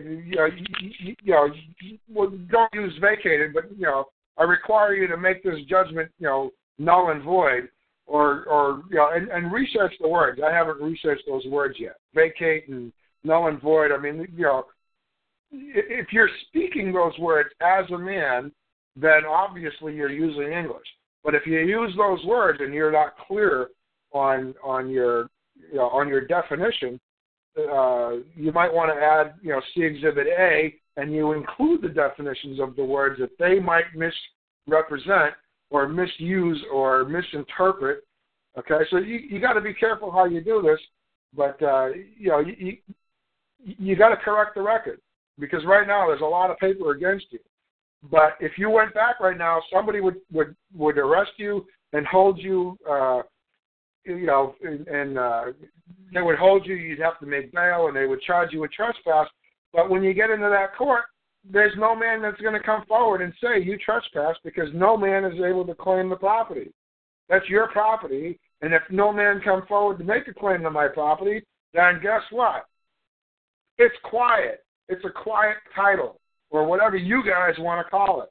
But, it's my property. It's mine, period. I'm home. I'm going home. Unless somebody comes forward and whatever. But they can't charge you with trespass without having some man on the other side to verify the claim. Somebody has to say, that's my property, and I told them not to come back. And the trustee does that. Trustee say that, okay, the property based on partial assessment. The trustee cannot verify the claim. It's not his property. He said that the property vested to my name, based on partial judgment. This is the order. The house property. You said the property what? Vested to his name. Based on partial judgment, they gave it to my husband. They took the property. Okay, but you said the trustee said that. What did he say? He has an order. He has an order. No, he doesn't. You're misunderstanding. You need to talk to Aquila. Okay, you need to learn the real basics. Okay, a plaintiff is somebody who's making a complaint in court. Somebody who's complaining.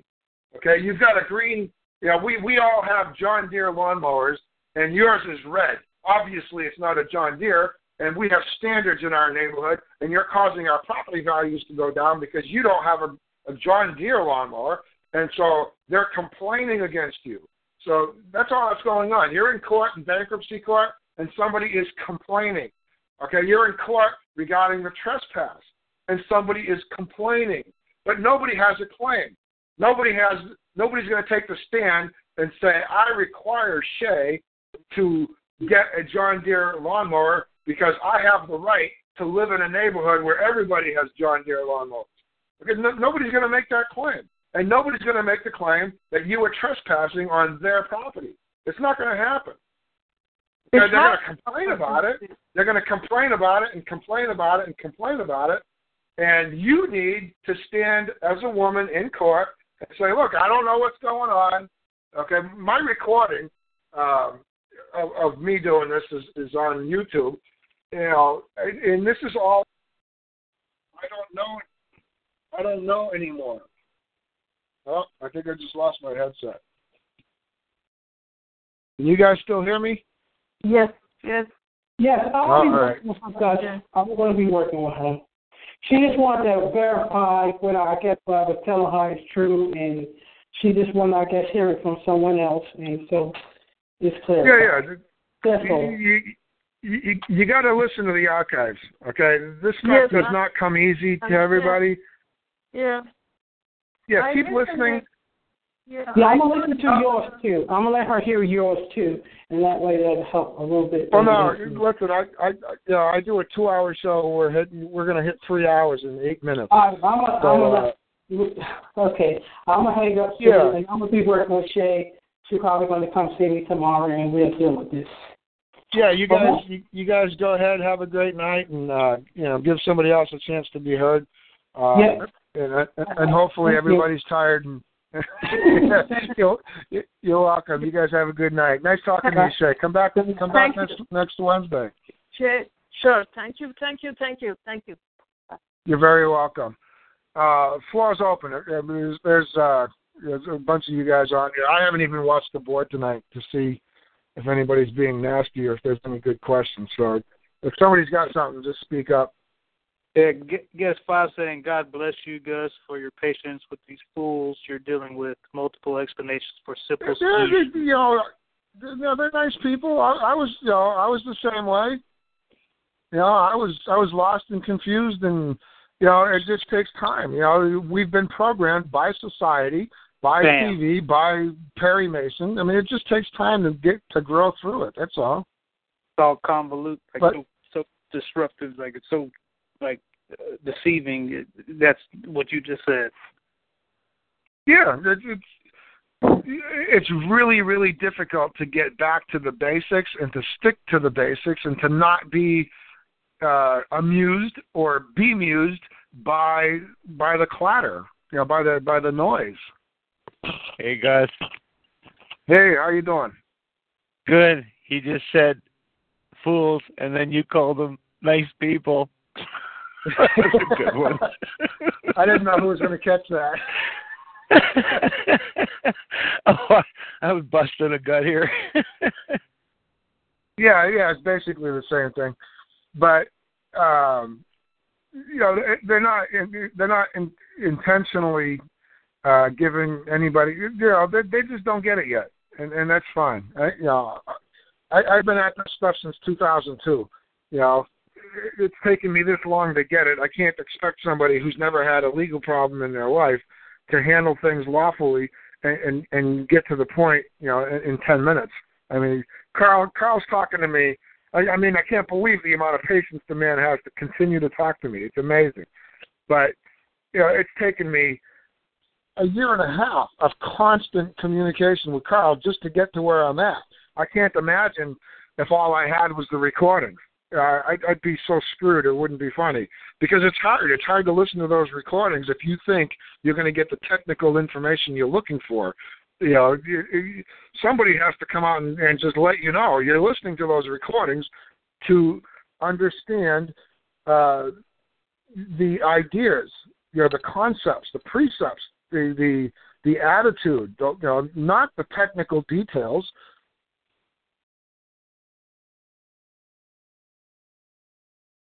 All right, so the floor is open. Who else? Anybody else before we wrap this up?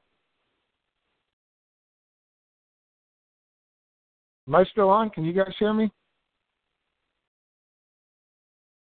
Oh, did my phone die? You hear me? Okay. All right, well, if you guys are all set, I keep saying you, yes. When you answer and you the judge and you, yes, I am. I'm going to read the board for a minute because I know a lot of you guys aren't even on the phone. You're just on the computer listening. Did I miss? Is there? Some of you guys have been reading the board all night. Is there something that somebody had a question on that you think I should cover? Just let me know. Gus, I've got a silly question. What's that? You know what? This is Levi from Southern California.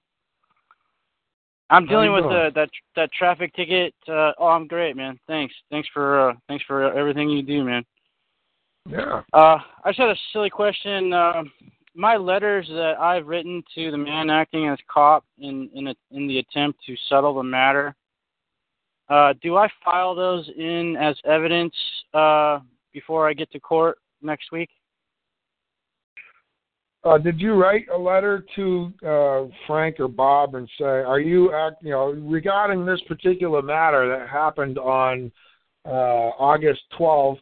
Were you acting in your capacity as a man, as a peace officer, as a policy enforcement agent, or as a cop? Did you write that letter? I didn't write that one. Okay, so you can't say to me that he was acting as a cop because you have no idea. Okay. So then I don't know.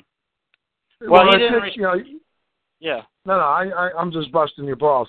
but you gotta start with the basic stuff. You gotta start with those letters right at the beginning.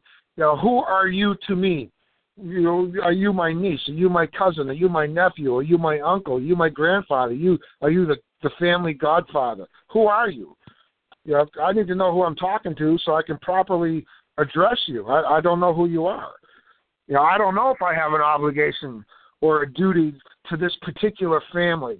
Am I a citizen of the Smith family?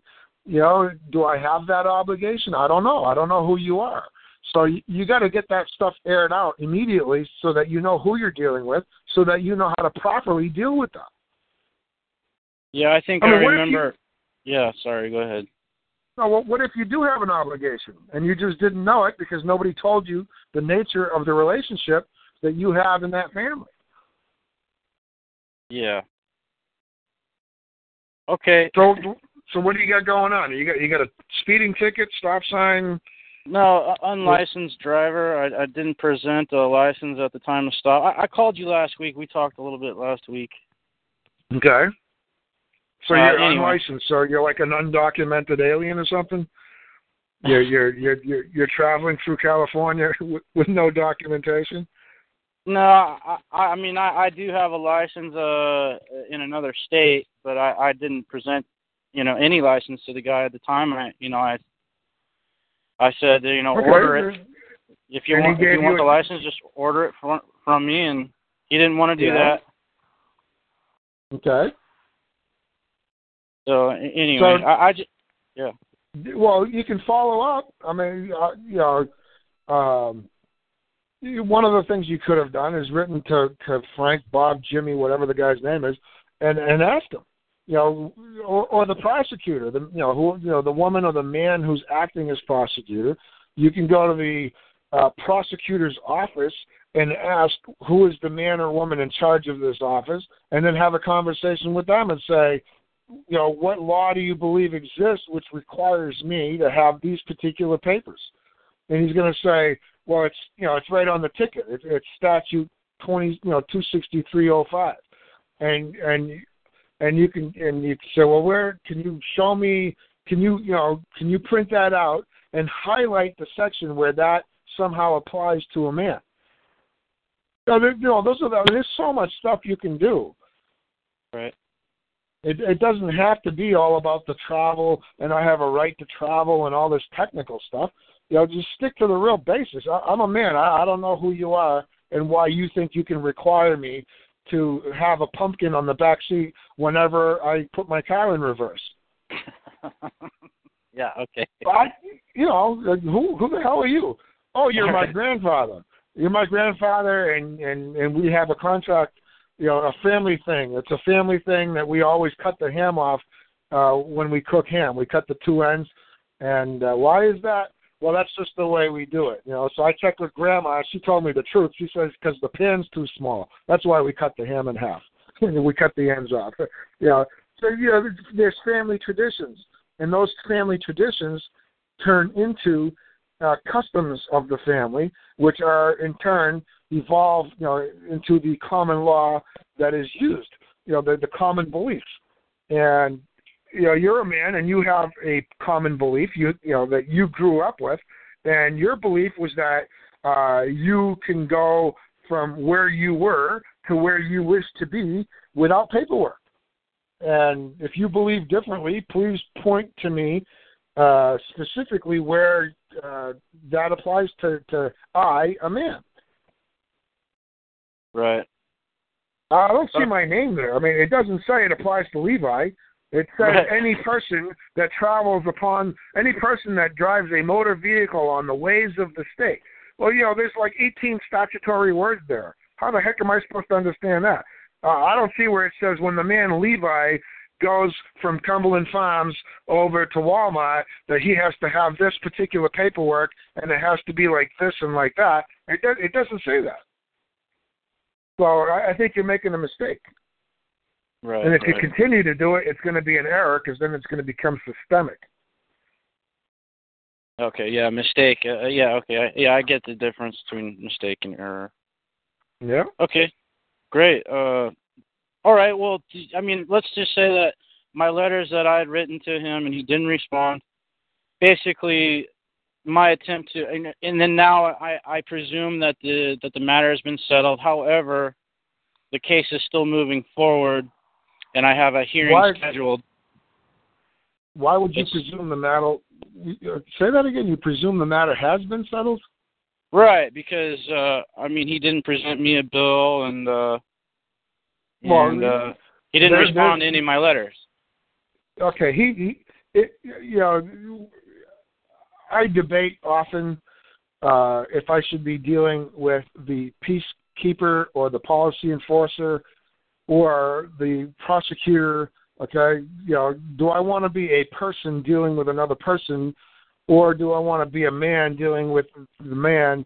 And and when you think about all that stuff, I've come to the conclusion where I don't have time for all that. Seriously, Captain Gangaroo is going to be on. I'm not wasting my time thinking about all that. I just want to know who's moving the Klan. Is there a controversy?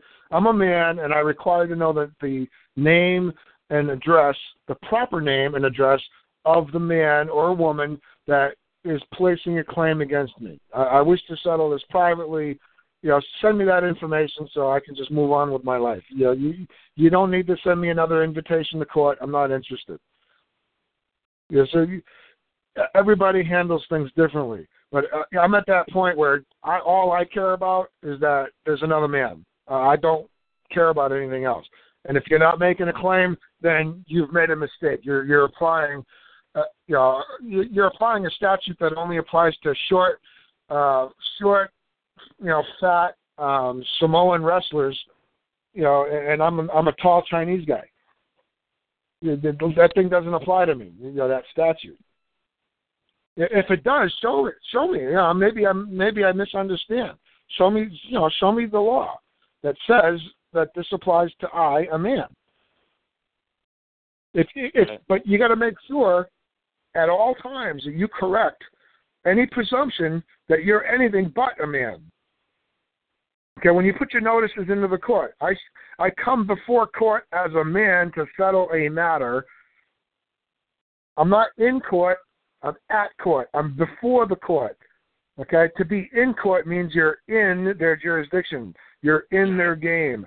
Okay? I am before the court. I stand before you. I'm not in you. I'm not with you. I'm before you. And I'm here to answer for myself because I'm a man and I have a right to answer for myself when somebody makes a claim. So take the stand, speak your mind, or forever hold your peace. Okay. And then, if the cop gets up and starts mouthing off and saying all this shit, I'm just going to not acknowledge that, right? I have no questions really for the guy. What's he going to say? He's going to say Levi did this and this and this and that. And you've put a notice into the court that says I'm an idiot in legalese and in the customs of the legal society. I have no idea what's going on here, nor do I believe there's a law that exists that requires me to know what's going on here. Who says I do wrong? Yeah, who says I do wrong? You put another notice. You put another notice in. You put another notice in that says, "I, a man, appear, or I, a man, am before court to settle any matter. Let the man who makes a claim against me come forward." Or I require the name. You put in a notice that has one or two sentences. Then you do another one and another one and another one and another one, and you stick to the basics and you give them notice that I, a man, give notice to this court or to the court or whatever regarding this hieroglyphic, this case number, this hieroglyphic. I don't know what that is. That's your stuff. Okay, so I copied and pasted this hieroglyphic because I don't know what that really means, and it's in quotes. So in regards to that thing that you sent me, I require a court of record. That's my whole notice. In regards to that, I require a court of record. That's it. Gus. I don't sign my full name. I don't sign my first name. I don't sign my last name. I put Gus because that's it. That's my public name, Gus. If you don't like it, then explain to me the nature of the relationship that we have, and then I'll let you call me Uncle Gus. I don't know. Everybody, I'm Gus. That's it. That's all you need to know. So I noticed in the recording that you, in your case, when the judge asked you, the man acting as judge asked you if you had any questions for the cop up there, you really didn't have anything to ask him other than, are you the man making the claim against me? Are you saying that I... No, I did not ask the cop anything. I did not ask the police officer. I did not ask Jerry. I didn't ask the man anything. I didn't ask, Jerry Maguire anything. I didn't ask anybody anything. I didn't ask the guy on the stand any questions because I didn't know who the man was that was accusing me yet. Oh, I see. So what I did is I asked William, the man acting as judge, as the hearings officer, if that was the man making a claim against me. And he said, I'm sorry, but I can't give you legal advice. But I never had any questions for the man on the stand. Okay, right.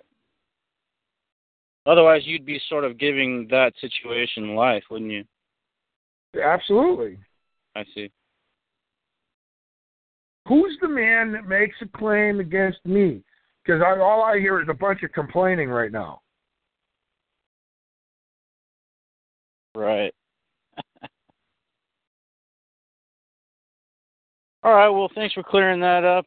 I guess I'll just put in the evidence, whatever. I'm just trying to stay in honor with my fellow man, and here's the letters that I had written to him.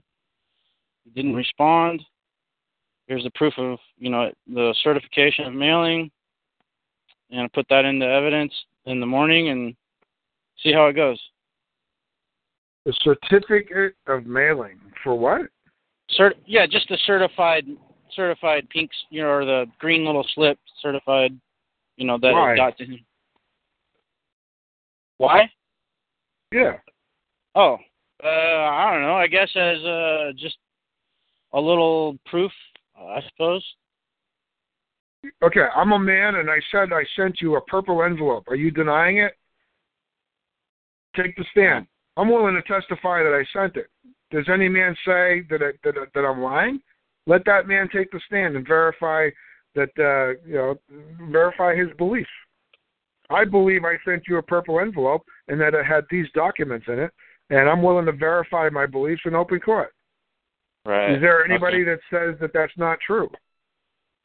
Okay. Now, one time I asked Carl. I said, now when I write to the IRS, do I put my zip code in brackets? He says, why? He says, why? I said, well, because that takes it off the paper. He says, if you think somebody's going to come to court and say you use the zip code, so we've got jurisdiction. I said, I don't know. That's what I've heard. He says, if that ever happens, you say, no, I was just giving you the winning lottery number. Who's going to say that that's not what you were doing? I gave you the winning lottery numbers. To which lottery? I don't remember. Yeah, I don't put zip codes on my stuff either. I play that I went through the whole non-domestic, without U.S., that whole route.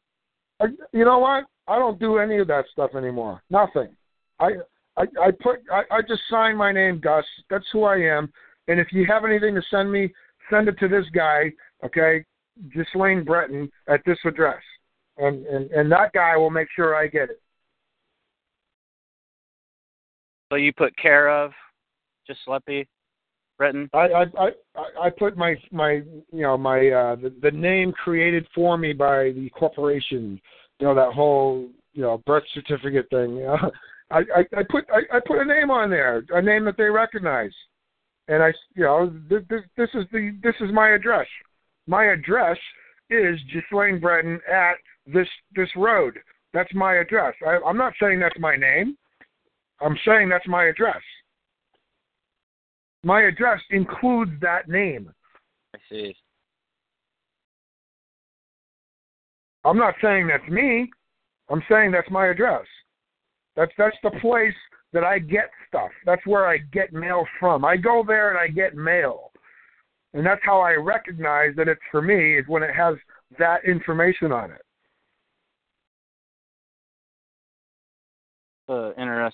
Interesting thought. Well, that's what I believe. If you believe differently, take the stand and testify. Otherwise, shut up and forever hold your peace. I like the I don't sound have of to that. answer to you. You're not my grandfather. Okay? My grandfather paid the price. Okay? When he spoke, I shut the fuck up and I listened to what he had to tell me. You're not him. He paid a price. You know, he made sure that my dad had food every day. Okay? What did you do for my family? Nothing. I don't even know you. I don't owe you nothing. No obligation. If I do, if I owe you something, make a claim. Don't just stand there and complain about stuff. I mean, your wife's been complaining you haven't mowed the lawn in 3 weeks. You know, are you going to jump to it now because she's complaining again? No, the grass is dead. It's brown. Okay, it's dead. I'm going to walk on it and it's going to crumble. I'm not going out there with a lawnmower and choking to death. You're in California, right? You guys are still having a drought? Yeah, that's what they call it. You know, the rivers are still running out here, as far as I know. Yeah. Well, but you're not allowed to have. We had more rain than we ever. Well, in 2007, we had more rain than ever recorded. Yeah. So I mean, it's sort of ironic that they say we're in a drought when rivers are still running. Yeah. Well, you get the aquifers over there, and yeah, who knows what's really going on. What else you got, Levi? We're 3 hours and 15 minutes here. Oh, no, that's it, man. I don't want to waste your time, dude. Well, you're not wasting my time. If you've got a good question, I want to hear it. Well, no, that was it. It was just a silly question. Do I enter my private letters into evidence? Did you give notice to another man? Have you put notices into the court? Yes. Yeah, we spoke about that last week. There's 6 of them. Notice Oh, an idiot. I remember you. Yeah. I remember now. Okay. So you put a notice for that you're an idiot. You put, okay. Status, yeah, I'm a man. And when you going to court? Next Tuesday. All right. Next Tuesday. Today is what? Wednesday. I would put a letter in to the court requiring to know the name of the man or woman that makes a claim against you, because you believe there is no controversy. I believe there is no controversy and no reason for me to show up in court on this day, and I require to know the name or the proper name and address of the man or woman that makes a claim against me. Kind regards, Levi. And when you get to court next week, and they announce the case, whoever starts talking, cut them off and say, "Excuse me, I don't know why I'm here. Somebody sent me an invitation, and I never got any. I've sent in letters. I've put notices in. I'm a man. I require the man who's making a claim to make himself known to me, and I still have no idea who the hell that is. So before we get started, I require to know who that man is, and then I require 90 days to get ready to be properly heard, to be fully heard. I don't know who is bringing me here. Somebody's inviting me to the party, and I have no idea who that is. Can I get some information, and then can we reconvene? Because I don't believe that this is going to cause any man harm to put this off for 90 days. Because I'm the only one here, so obviously there's no man that's gonna have a problem if we reconvene in 90 days.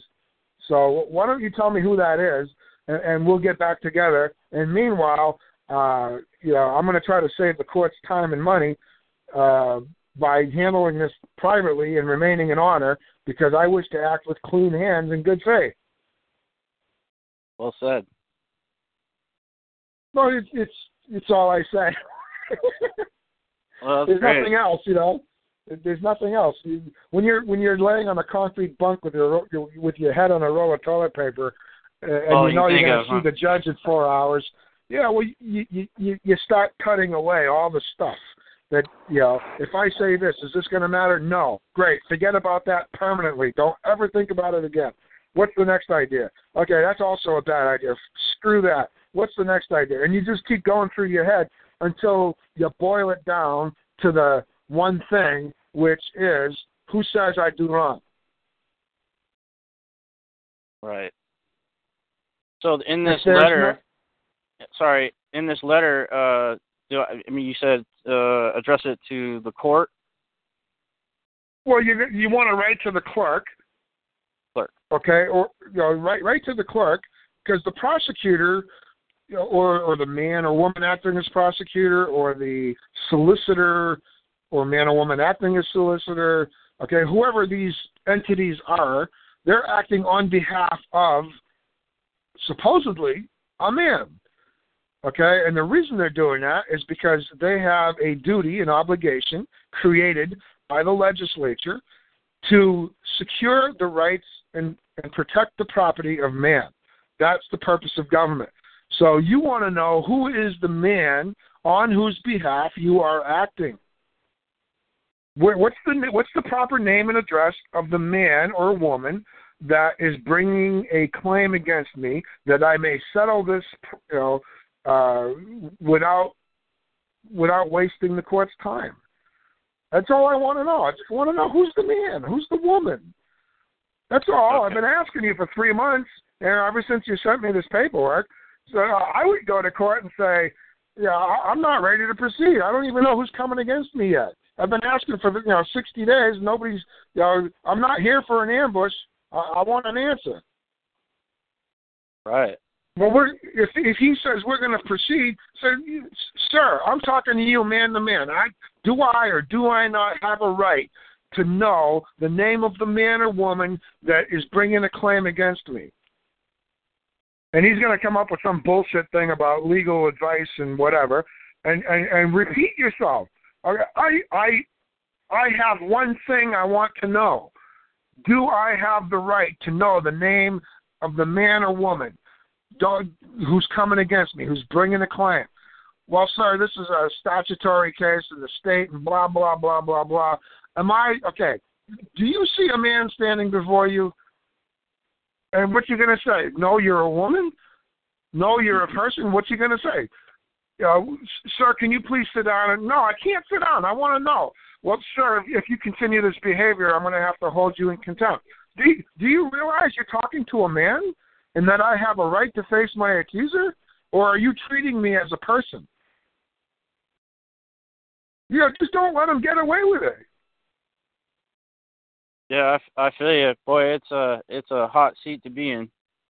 It is a hot seat. Some guy walks up and grabs your wife by the ass, and you say, listen, I'm going to give you 2 seconds to tell me why I shouldn't take your teeth out of your fucking head. and what's she going to say? Well, we dated in high school, and I just wanted to say hi. Wrong answer. Oh, boy. There is no right answer, okay? And there's no right answer for the judge or the man acting as judge or the solicitor or the prosecutor or the man acting as prosecutor. I'm a man. Who the fuck are you, and why am I standing in this fucking room? There's nothing else. There is nothing else. The fucking government exists to secure rights and protect property, period. There is no other legitimate purpose to their existence. I hear that. Okay. Hallelujah. Well, thank you very much. You're very welcome. All right, I'll let you guys know how it goes. Oh, shit. All right, man. Go forth, multiply, and have dominion over the earth. Yeah. All right, well, I'll do that. All right. Take care, Levi. Thanks again, Gus. Appreciate it, man. Talk to you soon. You're welcome. You're welcome. You have a good night. All right. You too, bud. Bye. Bye-bye. All right. Anybody else? Hey, Gus. All right, Gus, Yeah, I go got ahead, one thing. It's a hypothetical type deal for me. There's nothing really going on. Just go ahead. I'll give you a hypothetical answer. All right, thank you. Case being moved against you by a man, of course, behind that case. You find yourself, what kind of back in the scenarios what you were just discussing, and then, he's like, well, yeah, tell it to the jury, whatever. So you're in the trial by jury. Just somehow you got there. I guess, what do you, like, let me try to think of what I want to say after that part. When you're in there, I guess it's your duty or your job to tell the jury, hey, what all you guys are saying, y'all been saying the past years, explain it to the jury now. I guess you have to explain that to the jury, and that's basically you put all your chips in. Is that right? You put all your poker chips in, and that's it. If I go to trial, I'm showing up with a checkbook, and I'm going to say, hey, there's no reason for this. I'm ready to settle right here, right now. I've got my checkbook. Who says I do wrong? And the jury what do you say? You're saying I do wrong. There's got to be somebody here who's making a claim. The government exists to secure the rights of man. So who's the man that you're here for? Put that man forward. Let him take the stand and testify. Let's get the case going. The jury's here. They're seated. They're all sworn in. They're here to do whatever. So put the man on the stand. Let him make his claim. And if I believe him, I'm going to write a check. What's the problem? So we hope the jury understands that concept too. Oh, no, I don't need the jury. The jury can sit here and listen. So can I. I've been waiting 6 months for this guy to show up. Let's go. Let's get this thing going. Gotcha. Put the man on the stand. I've got my checkbook. It's open. I'm waiting for a dollar amount. Tell me what you want. I'll make it right. Just let me know who the hell you are and what I did wrong to you. Okay? Do I have your cow in my pasture? Is that the problem? And what the fuck is the problem? Why am I here? Who's the man making a claim? I see a bunch of paper. It's written in Chinese. It's written in legalese. It's written in Cantonese. I don't know. Okay? I go to court in China. All right? Blah, blah, blah, blah, blah, blah, blah, blah. I don't understand anything they're saying. And my interpreter says to me, this is what they said, this is what they do, and the judge wants to know if you're ready to get started. What am I going to say? I'm going to say, well, tell the judge, tell the man that man to man, I'm talking to him, and that I require to know the name of them. I'm going to say the same thing through an interpreter. I don't give a shit. It's not going to be any different, but I'm not going to talk their language. I'm going to speak English to whoever it is, because English is my common language. English and my beliefs are my common law, and I carry them everywhere I go, period.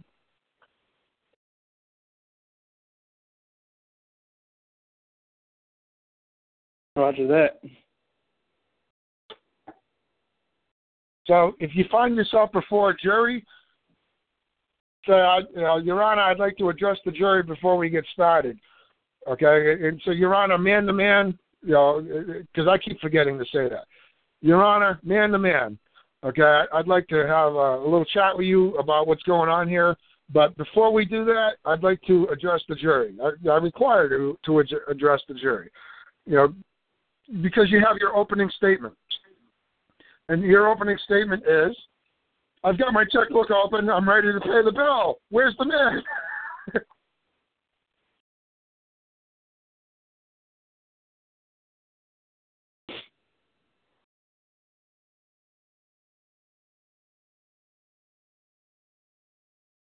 There has to be somebody with an actual loss, okay, an accrual of loss somewhere that they can document and say, this is what happened, this is how it came about that Gus owes me money, or whatever it is, okay.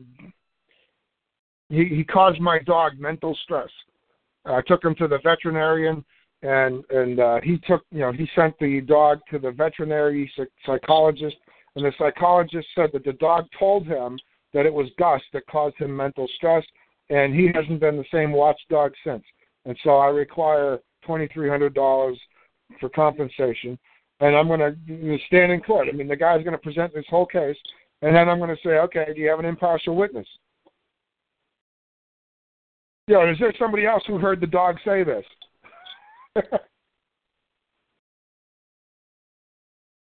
Thanks you guys for clearing still hear that me? up. Yeah. Okay. No, you keep going. your show. No. Right? My voice is starting to go. We're 3.5 hours in here. So again, I'm moving to Minnesota. I'm going to do the show next week. I plan on it anyway, God willing. And then I'm going to move on and get settled in over there, come back to New Hampshire. I'll be going back and forth quite a bit in October. So, I'm going to schedule the show, and either way, I'm going to show up and say hi, and, if things work out, I'll do one. If not, I'll just schedule one for the following week, and we'll just catch up when we can. You guys all set for tonight? Common parlance, yes, Susie Q, that's correct. Probably you need a verification of claim. God bless you too.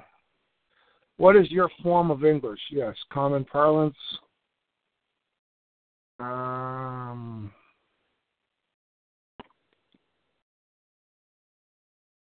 There you go. So it's all recorded.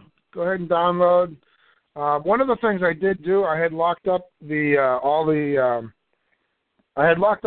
archives, and I went back and checked out the different ones because I don't want you guys learning from me. I want you listening to Carl. And so I locked up all my stuff, but I went and unlocked a few of them. One of them is a friend of mine, John, went to court on a foreclosure issue and got his ass handed to him.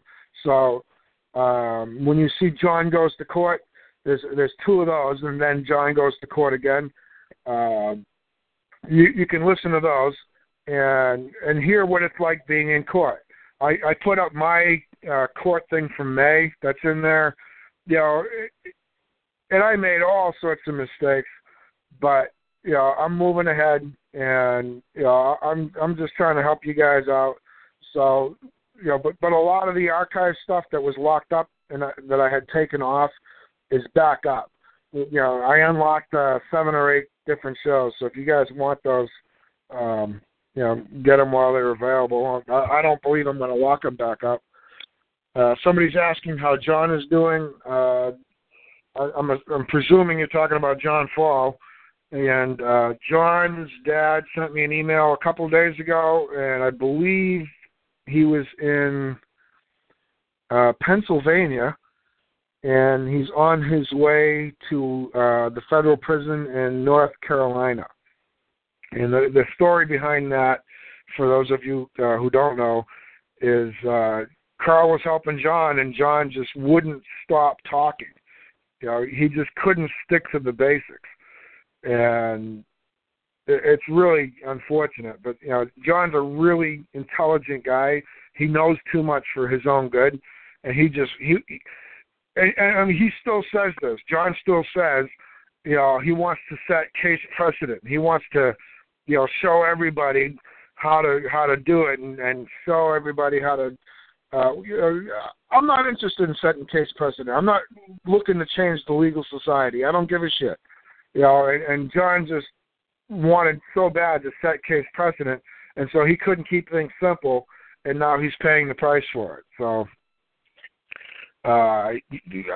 He's looking at, I think, 2.5 to 3.5 years before he's able to walk away from that mess, which ain't too bad. But he's got a heart condition, so hopefully he'll be okay and we'll be able to talk again soon. But his dad's a pretty cool guy, and I guess John's doing okay. Yeah, complexity is painful. Yes, it is. So you guys have a good night. I'm gonna kill this thing, and we'll talk to you next Wednesday night. Hello, it is Ryan, and we could all use an extra bright spot in our day, couldn't we? Just to make up for things like sitting in traffic, doing the dishes, counting your steps, you know, all the mundane stuff. That is why I'm such a big fan of Chumba Casino. Chumba Casino has all your favorite social casino-style games that you can play for free anytime, anywhere with daily bonuses. That should brighten your day a little. Actually, a lot. So sign up now at ChumbaCasino.com. That's ChumbaCasino.com. No purchase necessary. VGW Group. Void where prohibited by law. See terms and conditions. 18+.